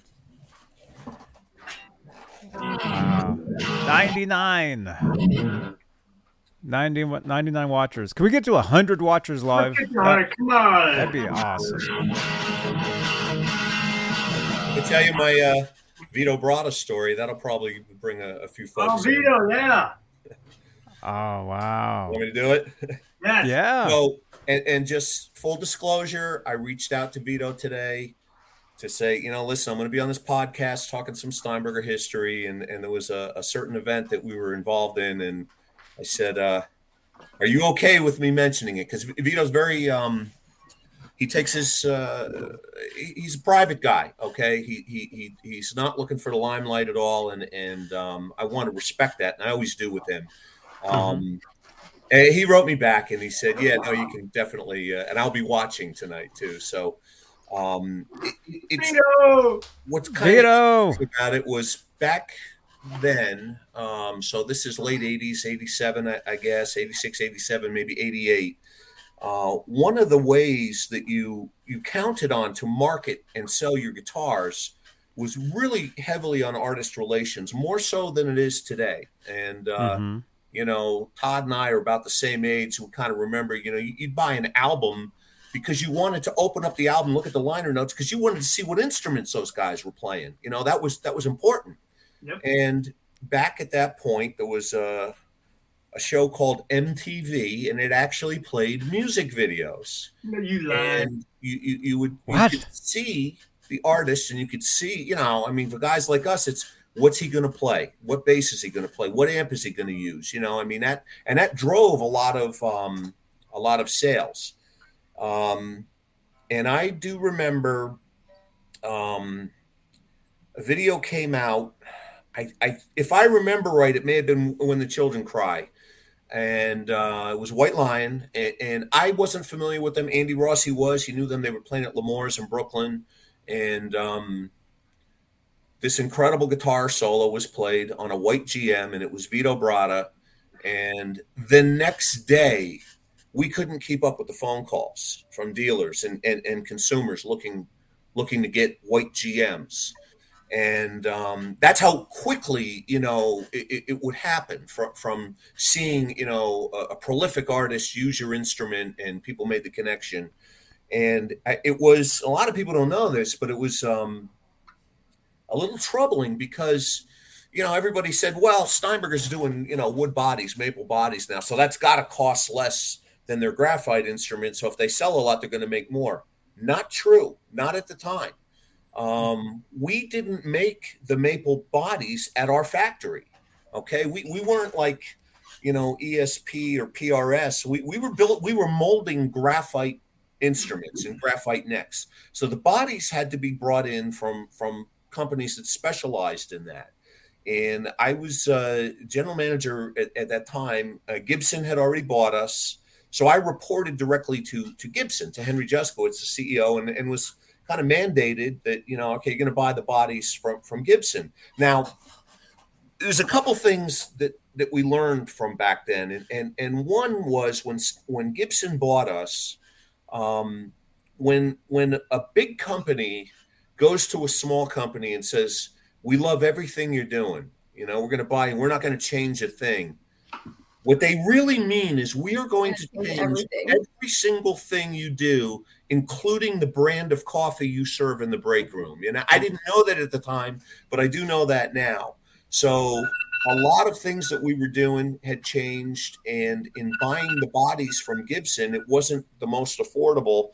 Plus, because we made the graphite bodied instruments in-house, if there was a QC issue, a quality issue, we could fix it right there. Okay. You could sand down the gel coat, you could repair it, rebuff it out. But with the bodies, that wasn't the case. We weren't even really equipped to do those kind of repairs. And these bodies had binding that Todd so much loves and us in the guitar world don't love, because there would always be some kind of cosmetic issue with the binding. And it, you can't just buff it out, so you'd end up going through a bunch of bodies. But here was Vito Bratta really bringing a lot of attention to the brand, of course. We were very grateful. He's a brilliant player. And but I really learned for the first time how much of an impact, the artists could have. And we were at NAMM. And again, I think it was 87. It may have been 88. And there was a high-end steakhouse. I can't remember if it was in LA or Hollywood, but we were going. So it was myself, Andy Rossi, Vito Bratta and this girl who worked for us named Angela, was in sales and customer service, and we got to the restaurant, and there was a line. I mean, because it was NAMM, and you just couldn't get anywhere near it. And I remember thinking, man, and you took cabs back then. It wasn't Uber or anything, So already I had spent 4 times my per diem on the cab ride, and I'm like, oh, we're not even going to get to eat. And somebody said, oh, hold on a second. I think the restaurant owner's daughter is a fan of White Lion. And sure enough, the owner came out, met Vito, shook hands, took us to the front of the line, got us our table, and I remember thinking, wow, this is unreal, and I was 26, 27 years old, it just was the first time I saw that kind of impact. Now, I will tell you this. He was a very, very humble guy. I loved working with Vito. He was extremely dedicated to his craft. He was all about getting the most performance out of his instrument. He knew guitars. He knew sound. He knew how to play. He knew how to play really, really. And Alan Holdsworth was another artist that we had at the time. It was cut from the same cloth. These guys were all about being fantastic musicians and fantastic guitar players. But we sit down to order, and one of the meals was a 48-ounce porterhouse. Now, for a guy like me, that's not a problem. Okay, I warm up with that. But this girl, Angela, said, Vito said something like, "Well, what are you going to get?" And she said, "Well, I'll get the 48-ounce porterhouse." And Vito said, "Come on, there's no way you're going to eat that." And she said, "I'll eat it all pretty much in one nonstop bite." Okay, go ahead, order it. All right, so we get it, and Angela stuck her fork in that piece of meat and lifted it up and began gnawing on it for about 20 minutes, which doesn't sound that long, but it's a long time when you're watching somebody make. And Vito was just sitting there, and he had his sunglasses on, and you could tell he was just like, "This is incredible." Here's a guy who's toured around the world a few times, probably seen all kinds of crazy things, but man, this was happening. And he did remember the story when we talked a while ago. But like I said, I have no idea what his plans are musically. We talk about gear a little bit 2 or 3 times a year. I keep him filled in on what we're doing with Babbitts. Jeff Babbitt stays in touch with him. We got him I think a neck plate that he needed for one of his guitars to be restored. But it was a fascinating time back then, and the artists drove everything. And we had a lot of really, really good artists. We had Sting, we had Geddy Lee, of course, was well known for playing Steinberger. Lou Reed would come to the shop, and hang out. And Mike Rathke, his guitar player. Alan Holdsworth, like I said, wonderful, wonderful people to deal with. And like Todd, they were just believers in the Steinberger thing. They really got the vibe, and they were very, very helpful, for us. The artist thing isn't quite that impactful today because there's so many ways. Back then you had 3 magazines, Johnny, or you had Circus, Guitar World, Guitar Player, the guitar magazines, I feel like a lot of artists are tied into like one brand. Like they have to play Fender. I'm sorry, what's that? I feel like a lot of artists today are like tied into one brand. Like they have to play Fender. Well, so they can't be playing a Gibson. Like my friends that are artists, that's what they told me. We have seen some of that. You would see some of it back then, and then of course the whole artist thing, changed. Companies started getting into, when they realized that they would, some artists would get, paid. We didn't pay artists. I'd have guys come to the booth and say, I'm on tour with so and so, and what will you give me, if I use one of your guitars? I said, I'm going to give you an invoice. And I always was mad at you for that, but whatever. And we were a small company. We were never making a ton of money. I think we thought we were going to when Gibson bought us, and things changed kind of radically after that. And Gibson was buying up a lot of companies, but they do own Steinberger now, and I hear rumors of them revamping the line and coming out with it again. I don't know, really where they're at with that. But there's no doubt that, like we mentioned earlier, 35 years later, Headless isn't strange anymore. I mean, you don't see a video of Tosi playing or somebody. You don't think, oh wow, what's that weird guitar? Nobody thinks that anymore. That's why Babbitt's is coming out. We're coming out with new full contact hardware bridge tuners for Headless, specifically for that stuff, because now it's normal. Yeah. Now it's almost like a guitar with a headstock is kind of strange. Yeah. Because you see headless guitars so much. Yep. And we did get a question here, which I don't know. R2D Tuna, thank you for the 5, is saying, why is Gibson doing nothing with all the innovative Steinberger technology they own, especially with all the other headless guitar brands out there? I don't know. Well, I mean, Gibson is very focused on their legacy. I think I know they want to keep the brand. Algin would probably be better equipped to answer that. They did launch the Spirit. I don't know if they're doing that again, but I have one of those. Yeah, I have the Spirit. I got like 20 years ago, and I always wished it was like a real. It's not a real trans tremolo or anything, and no, it wouldn't. That's the closest I've ever gotten to having one of those. Yeah, I don't know what their plans are with that, I'm not really in the loop on that, but absolutely a lot of other, the stuff that we're making, and we have a lot of brands that have reached out to us for that, and I can't mention who they are right now because I don't want to rain on the parade of the marketing that these companies, when they plan on introducing products, and it's very, very important to our core business. I mean, we've been lucky. We've sold a lot of bridges as an aftermarket, tens of thousands. And I had one large company, when they were debating using our stuff and saying, well, I don't know, is anybody really asking for it? And I'm like, I don't know, but I sold 75,000 bridges. And Hap Kuffner once had one of the best descriptions of our company when Jeff and I started it. He said, how are you guys doing this? Because your company is like 2 guys and 1 cell phone. And that's kind of what we were when Jeff and I started this, and then it, grew from there. And certainly Fender doing the Aerodynes was big. So we kind of look at it as now we have this innovative patented technology that Jeff came up with, and it's functional over so many different channels, and that's really more my focus now. Getting licensing the technologies. News coming out before the end of the year on that. We're really, really happy, to do that. And we learned a lot. We learned a lot from being at Steinberger. We learned a lot from being bought by Gibson. The way you sell product now is very different than it was when you were working. What was the store you were at again, Johnny? I forgot the name of it.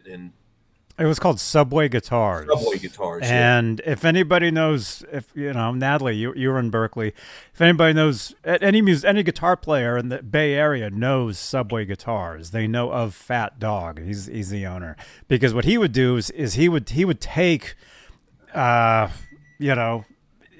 come through the door, and we would upgrade, the bridges, the pots, the tuners in some cases. And like I said, I used to sell guitars to Green Day, Billy Joe, Trey Cool, the Kramer bass that Mike Dirnt played at Woodstock 94. He got that from us. Okay. I was there when he took it, and the owner put some green knobs on it. So if anybody knows that bass, that was something that we did for him. Anyway, yeah. The industry is definitely it's a totally different world now with TikTok.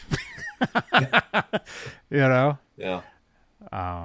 And Aljon is here. Hey, man. He's saying love Jeff and the crew. Just wait and see. Yeah, I thought he would chime in. Yeah.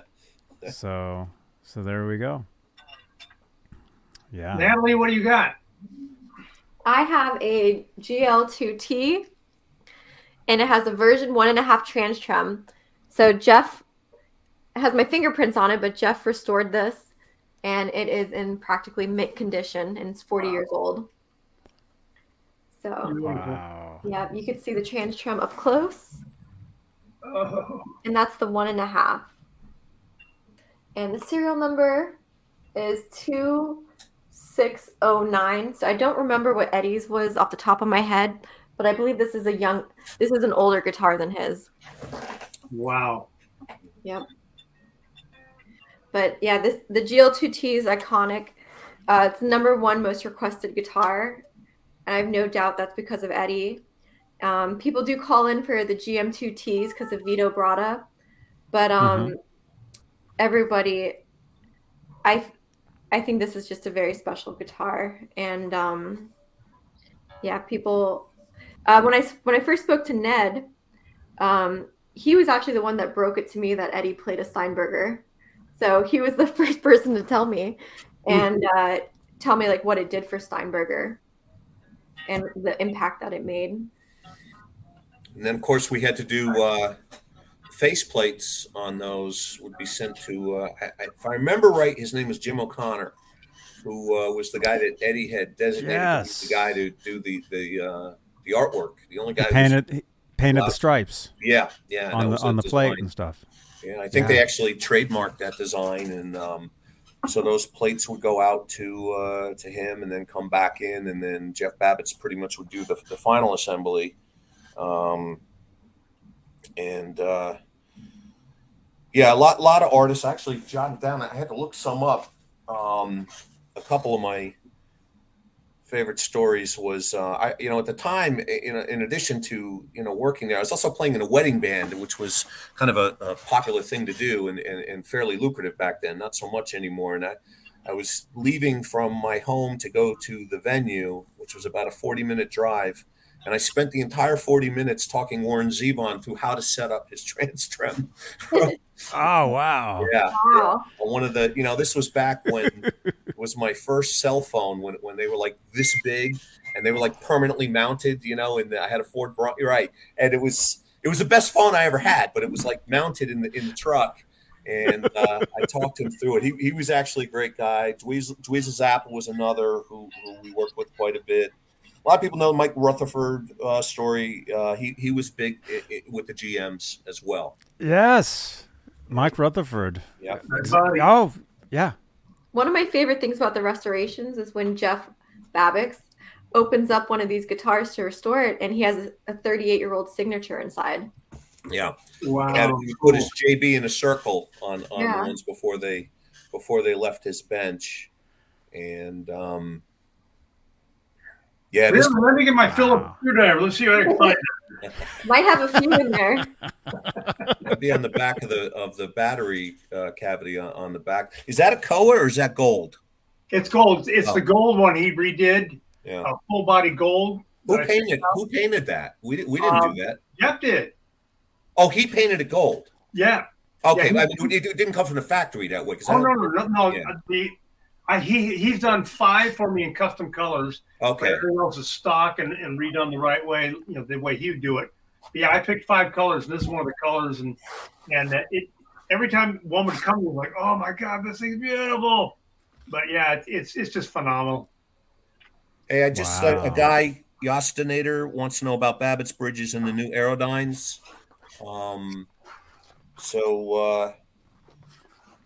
They use our cam saddles. It's a floating trem. I'm assuming you're talking about the tremolos. You're saying the Thoughts versus the Vega trem. Vega trem is a cool tremolo also.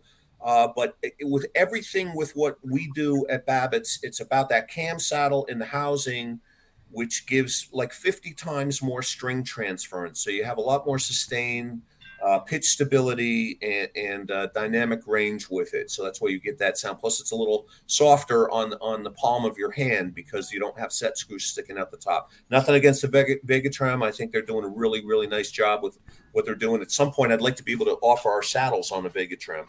But that's what they use on the Aerodyne Strats, and they're made out of the Fujigen factory in Japan. And like I said, we're really happy to have. That was a long time coming. It was, when you're dealing with a company like Fender, man, there's a lot of emails going back and forth and designs going back and forth, and it can become tedious. And but they did do it, and it was kind of a watershed moment for us because Jeff and I have been talking to so many other companies, and there always just seemed to be this little hesitation. And then when the Aerodynes got released, all of a sudden, it's kind of like, okay, if they'll do it, then we'll do it also. And this last NAMM show, we were just jam packed with people coming on board, and so I'm real excited about what we have coming up. But that's the deal with that. It's always Algin says he digs the Babbitt's Trems and the FCH. So there you go. That's Algin endorsing it right there. And Algin's forgotten more about guitars than most people will ever learn. So. Wow. Dude, I'm excited for this next NAMM show. I'm going to be there. I'm excited to meet you guys in person. I should be there. Huh? This should be my first NAMM show. You'll be there? Awesome. Oh, good. I'm going to ask you that if you're going to be there. Hey, we all have to get together and have Jeff last lunch. Sounds great. You know what? We'll do that as long as we can all sleep in your RV. That's doable. We have a pool, we have a pond, but and we'll eat steak. Steak. Oh, on a fork. Stick a fork in the steak. Yes. Not an ounce less. That was a classic, and I was amazed when Vito had remembered. Well, I guess it's something you should remember, but he was a strong proponent of what we were doing, and like I said, just a wonderful guy to deal with. Really knows his guitars. Yeah, he's talented, and he's a great guy. Yeah. I mean, that's White Line. I mean, that's my era growing up, buying my first CDs. I had that CD. I remember the music video. I remember seeing him playing those guitars. And like I said, I was introduced to these guitars, the Headless, through Eddie Van Halen, through him playing them. Mm-hmm. But then I remember the Vito Bratta ones, with the body, like all the ones that Todd has behind you there.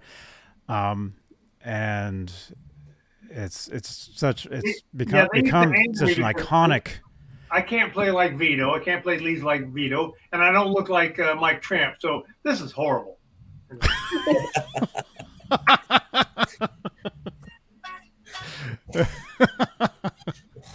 Oh well. Wow. Yeah, I still can't believe you have all those guitars. I mean, are those all trans tremolos, correct? On the guitars? The basses aren't, and the Koa 12-string is not. The 12-string? No, it's not. What's that? I didn't know the Koa wasn't. Yeah, the Koa's not, because for 12-string that'd be kind of I imagine Jeff could probably figure out how to do it, but I did have for many years. When I started playing back with the Cheap Trick again, Tom Peterson had a double neck black, no binding, but it was a fretless bass and a 12-string guitar on it. And the fretless bass had a trans trim on it. And he had it custom made just because it was such an oddball thing. So he gave it to me. I had it for 14 years. And when I got it, I said, what the hell did you put a trans trim on a fretless bass for? And he just looked at me and said, I don't know. It just sounded cool. Because it's kind of pointless. It's like, but it was a beautiful guitar, and 14 years later, said, "Hey, you still have that guitar?" I said, "Yeah." So can I have it back? I said, "Well, yeah, it's your guitar." I kept it for recording and a few shows. So he took it back, but he also gave me one of his Waterstone 12-string basses, which I have in my downstairs studio hanging on the wall. But it was a beautiful guitar. It was black, but I wasn't. Had it had binding, that would have been a different ending, Fine now. So speaking of, you've got the 12-string there. Yeah. What's the hit? Does anybody know? See, I don't. There. I've seen photos of. There was a Young Guitar magazine. It was a book edition on all of Eddie Van Halen's. Well, not all of his guitars, but a lot of them. Mm-hmm. And there is a Headless 12-string that Van Halen had. And instead of it, had the faceplate, painted up, and instead of it saying 5150, it said 0812 on it. I've never heard. Do you guys know anything about that guitar? A 12-string Headless that Edward had? The 12-string Steinberger bridge is really engineering brilliance. I don't know if Todd, if you can. Yeah. Yeah, Ned showed me this bridge in person, how to tune this. Yeah, I mean, you have one knob Amazing. that you would pull out, and then you could slide it along the bottom of the bridge to whatever string you were looking to tune. It's And amazing, amazing piece of artwork here. Yeah. I'll get it in the light here if you can. You can see that knob, you pull out like it's a temporary ratchet. You pull it out, and you can shift to the next dot, which the big string, of course, is the larger string or the first string, and you go sequentially to each string, and once you pull the knob out, and you shift it over, and then you put it back in, then you twist this to adjust the bridge for the tuning, and you do that 12 times to get this thing correct. But it's a brilliant piece of I mean, it's art. You can hang this on the wall and just admire the bridge work alone. I agree. The bridge blew my mind. Oh yeah, and then the top piece is just another piece of work of art here. It's like just, and I'm a gearhead. I do a lot of automotive stuff, so I'm fascinated with all the things that move and spin, and this is just nothing but like a snap-on ratchet that's really good. Again, I can't stress enough. When you think about when that was being designed and when it was being made, what was involved in going through the prototype stage to do stuff like that, you really, sometimes you'd wonder, with Ned, I haven't seen the guy in 4 days. Well, he hasn't slept in 4 days. He's been working on these designs and figuring it out on paper first before, and it makes it that much more remarkable. It was kind of lost on us then, while we were doing it. I got to say, we all worked really hard there, and especially when Gibson bought us. I mean, man, he worked long hours, but it was pretty cool, for a bunch of young guys. I'll bring up another name. I'd asked permission to use it. I hadn't heard back from him yet, but because you had mentioned Skid Row, and Rob Affuso's a great guy. I've known Rob a long time. I've done some gigs with him, but Scotty Hill from Skid Row actually worked at Steinberger. And when I remember Jeff and I, talking to him, I forget what he was somewhat in production, maybe finishing. I don't remember exactly. And he had mentioned, I may have to leave this job because I'm going to go on tour. And back then, you had a lot of people say that. None of them meant it. And and he did leave. And 2 months later, he's like on the cover of these magazines and touring the world. And he's still out there doing it with Skid Row. I mean, it's really, really quite impressive. Wow. So a lot of people that came through there, most of the people played. I have a lot of people ask, how is it that you and Jeff Babbitts went into business together? Because we've been in other businesses also. And the story, it has to do with football. He's a big Jets fan, and I'm a diehard Raiders fan. And out of the company at that time, and there were probably 30, 40 employees, we were the only two that played high school football. So, I mean, everybody else was more into other, traveled in different circles. So we get together, watch the games, and it just kind of came from there. When he decided to launch this company, the Babbitts Guitars Company, we were working in another industry, and I remember him bringing his design of his acoustic guitar into my office, and he said, I have an idea for a guitar. And I remember thinking, just forget it. Just no. The answer is no. I don't want to go down that road again. At this point, we were gainfully employed, making good money in a different industry. My son was about to start college. His kids were growing up. And then I played it, and I'm like, man, we got to do this.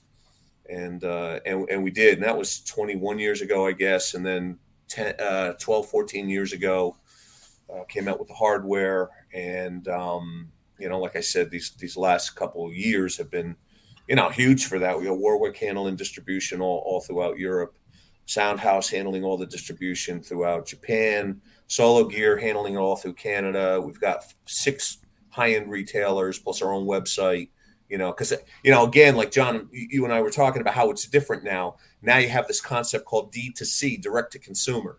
So no more margin needed to pay a rep or to pay this, so you can actually bring the cost down and actually make more. And, that, especially when you're trying to get new technology out there, that's worked out pretty well for us, and it's continuing to grow. But that's how that came. It was all because of football. And we still text each other on Sundays, with the games, because he's not real happy about losing Aaron Rodgers that quickly. But they still have a strong team. We'll see how that ends up. Mm-hmm. I'm scrolling through the chat here. Let's see. Somebody was asking earlier. What are they? Somebody was asking, is it a locking tremolo like a Floyd Rose? Are they asking about the trans tremolo or or one of your tremolos? Trans trem can be locked, of course, and so can ours. You can deck ours so it doesn't move if that's the trans trem, that's how it works. That's how you're able to change keys. You lock the bridge in a certain position to get a different key. Like the Van Halen song, if you want a good example, listen to the song Summer Nights. Summer Nights, right? Yeah. Listen to Summer Nights. He plays the beginning in one key, and then he plays the rest of the song in another key. And that's with the trans tremolo.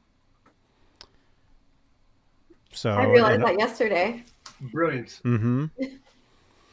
Yeah.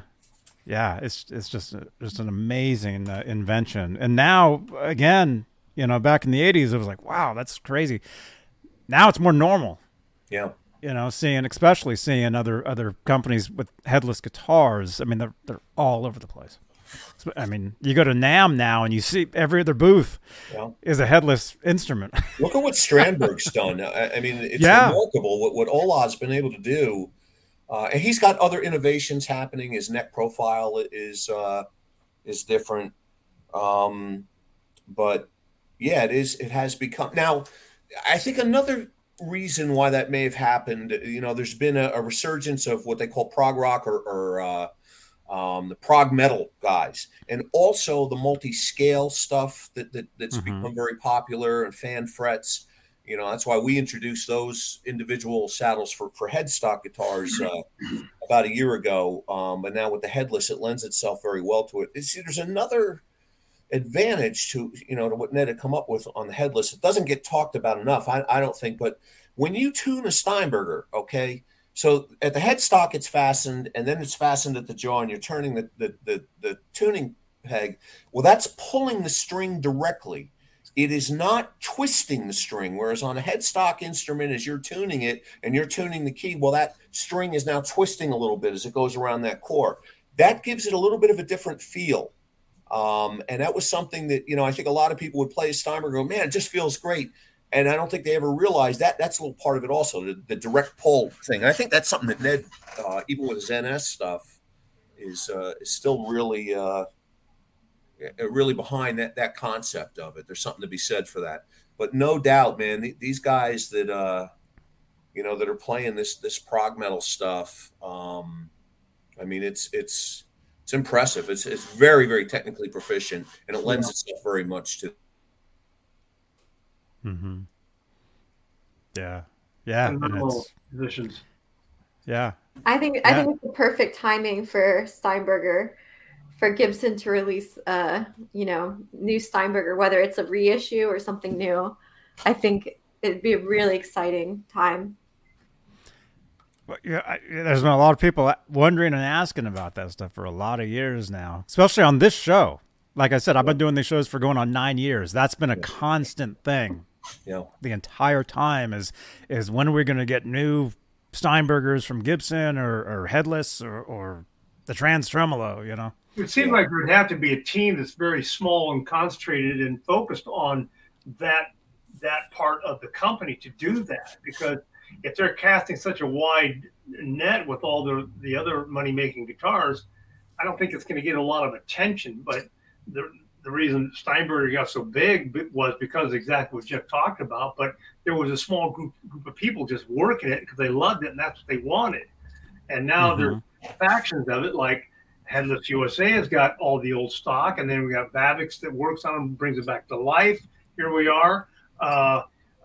Ned Steinberger, I guess, might be bringing a whole new line out, hopefully, that will be NS designs. But Steinberger, it's a very you have to ask somebody in Gibson as to what are they doing with that, and are they going to do anything with it? And I remember when I first started playing the Headless stuff and even into the 90s, and people go, what are you playing that for? I said, well, I love it. I love the way it sounds. And it was kind of frowned upon.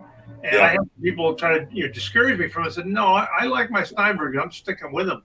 And, here we are. The pendulum is now swinging back. So it's nice. Mm-hmm. Oh, yeah. The 90s, like that shot, the Subway Guitars where I worked at in Berkeley in the 90s. The locking tremolo guitars, nobody wanted.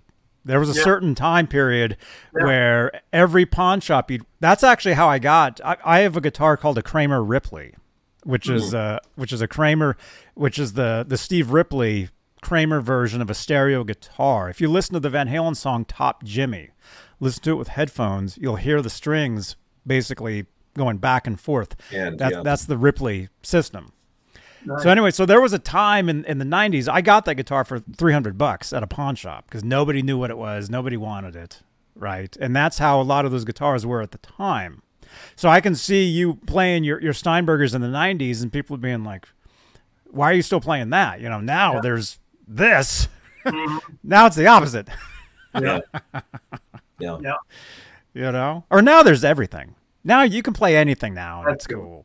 Yeah, that is true. I think that Natalie is going to hopefully enjoy the apex of the Headless resurgence. So we'll see.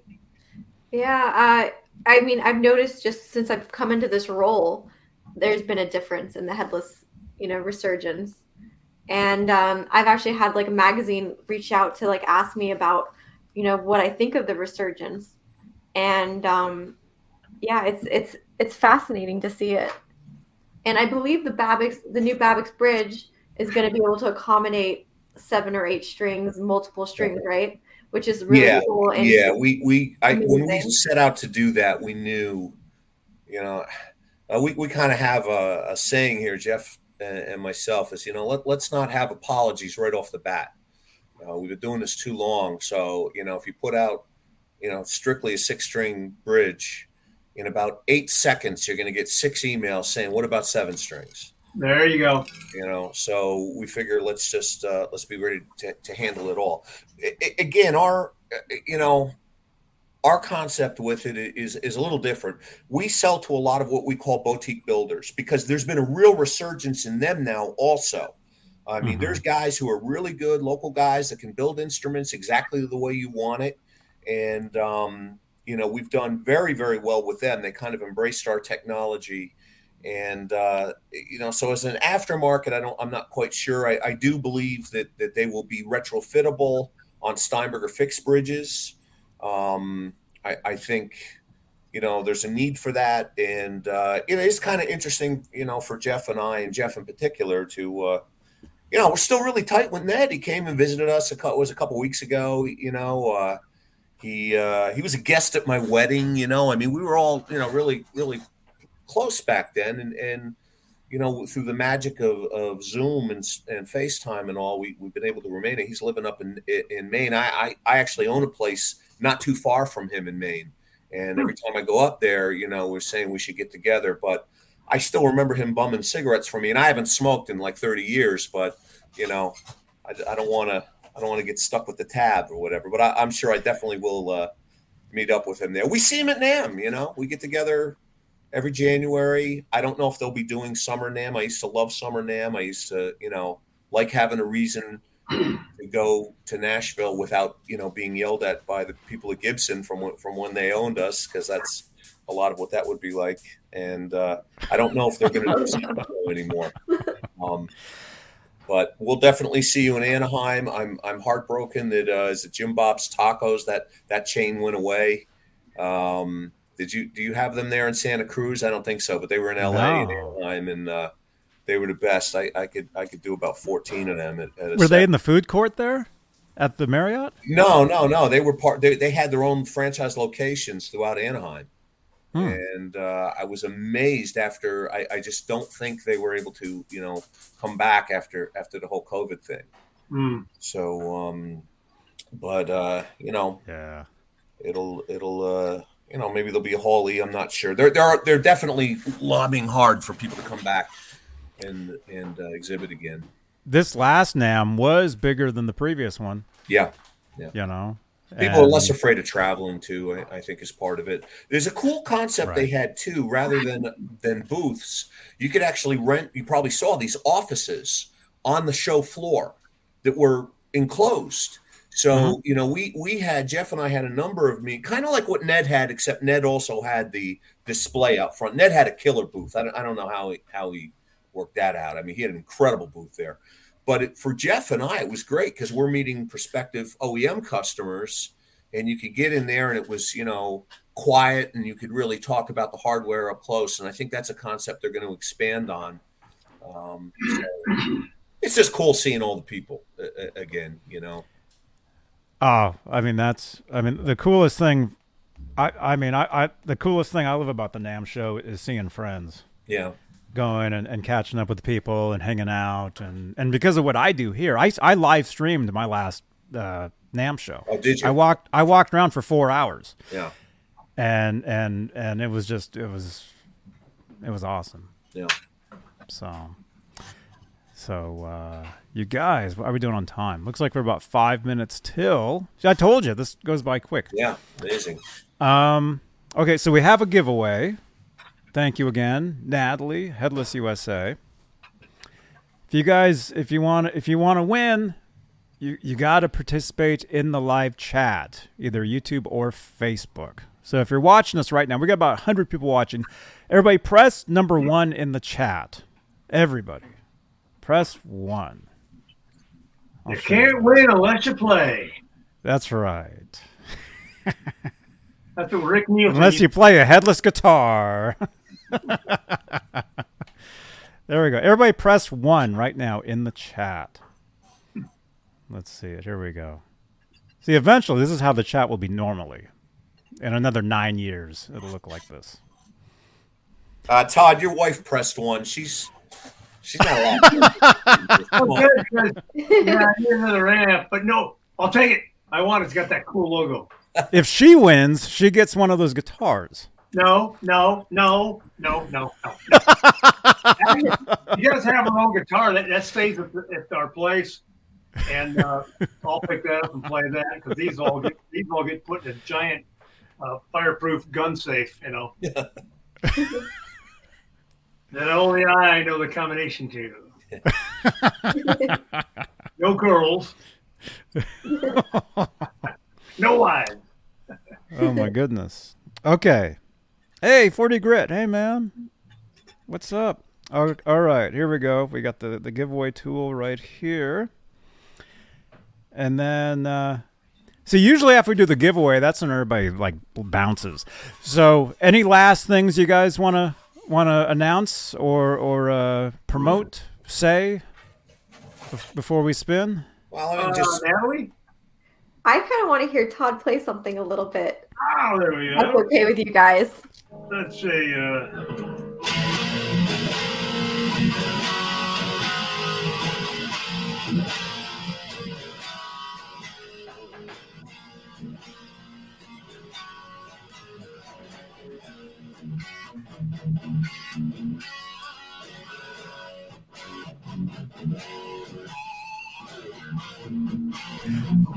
What amp are you using again? What's that? What amplifier are you using? It's a little tiny Fender, little Champion. Oh, nice. Yeah, it's a neat little amp. It's much more manageable at this level than my 100-watt Marshalls. Mm-hmm. But it has a nice little bite to it. It doesn't, of course, have the sound that I'm used to, but it really represents a pretty good tone. But it's just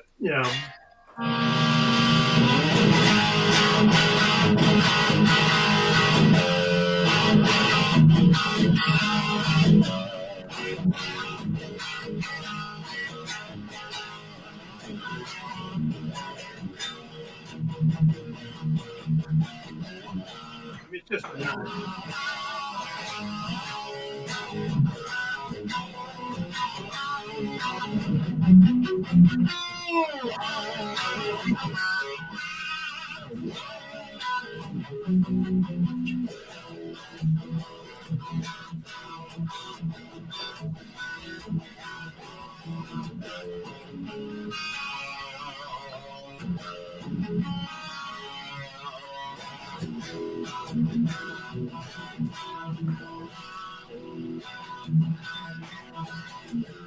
It's just so much fun. I can spend the rest of the night doing this stuff.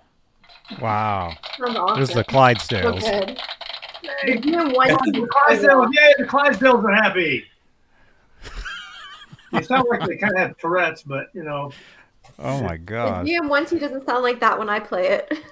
Oh, it will. It will. Just a little practice, a little more vodka. There you go. See? Awesome. Well, hey, okay, let's well, hey, Natalie. So Headless USA, right?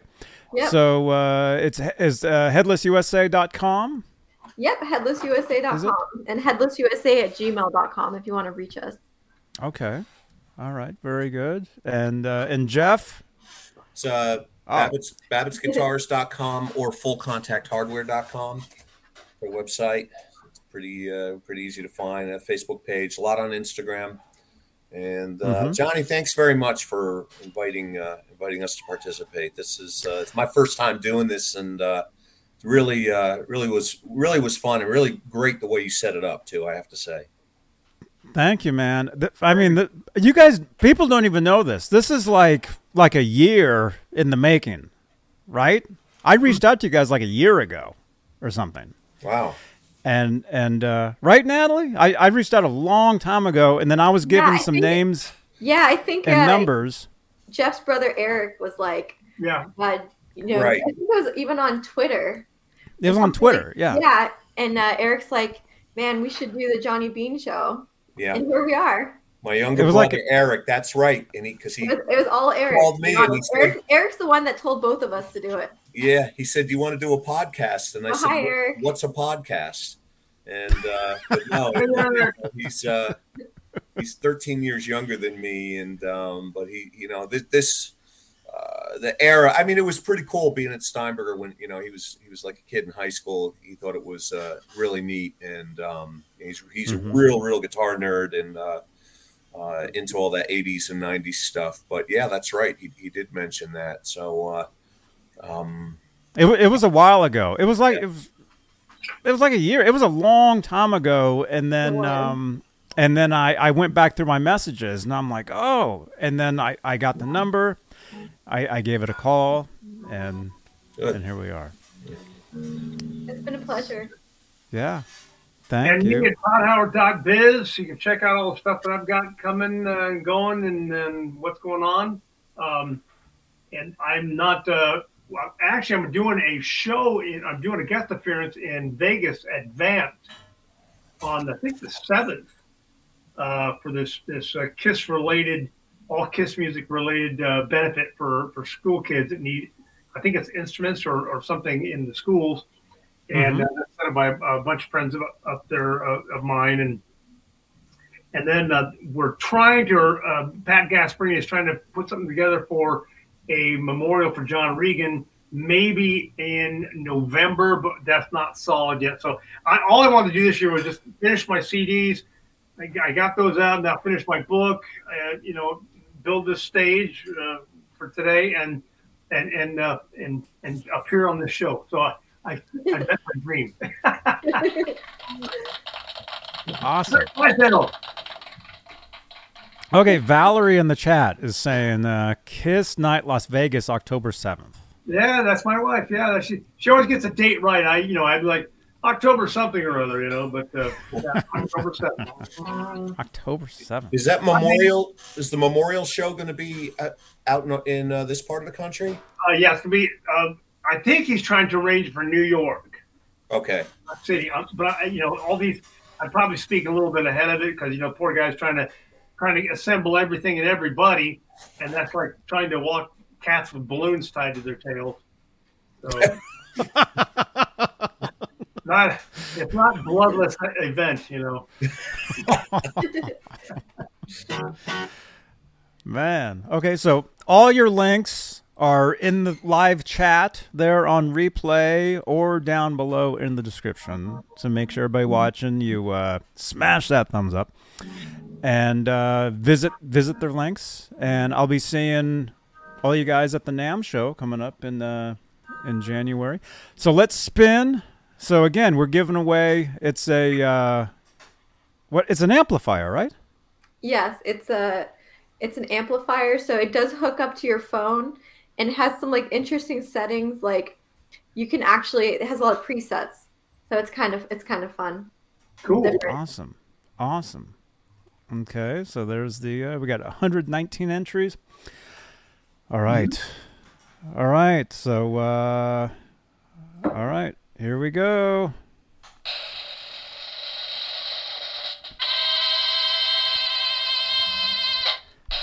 The winner is Ronnie Parfait. Ronnie, you're the winner. So Ronnie, please text me. I have a phone number. Where is it? Is it that one? There we go. 415-952-3263. And actually, I have a card that says it too. It's bigger. There we go. 415-952-3263. Text me your info, and we will get that out to you. Compliments of Headless USA. And Natalie, thank you again. Anytime. Fantastic.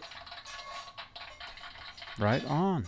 I saw Beckett, a friend of mine, Beck. She almost won. Her name came up. It's like that Wheel of Fortune where you just don't quite make it. Like, oh. Damn, that wheel broken. Try it again. All right. Really quickly, again, let me say thank you to all our channel members here on Johnny Bean TV YouTube channel. Thank you for your continued support for these shows and this channel. And if you're new here, don't forget to smash that subscribe button. Let's get to 10,600 YouTube subscribers this month. We just hit 10,500. We can hit 10,600. I got tons of shows coming up for you guys. Lots of guests lined up, and I would love to have you guys back at some point. I'll definitely see you guys at the NAMM show in January. Yep, definitely. So we'll definitely do some streaming. We'll do some stuff from there. Meet in person, Johnny. Nice. Yeah. We'll have a steak. And Natalie in person. Yay. Yeah. Yes. But she'll have a 12-ounce steak, not the 48. We'll see. I got the fork, mister. I'll tell you when I'm eating. Yeah, no knives, guys. Only forks. Only forks. Okay. All right, you guys. Thanks for watching. And so the way this works is I play an outro video, and then we're done. We can say goodbye just off the air real quick. Okay. Todd, thank you. Thank you. Natalie, thank you. Jeff, thank you. Chat, we love you guys. Thank you so much. I will see you guys tomorrow. I have a show called Straturday Night Live where we hang out and BS. Actually, maybe one of you guys would like to join us for that at some point. It's a lot of fun. Possibility. So yeah. I'll see you guys tomorrow night.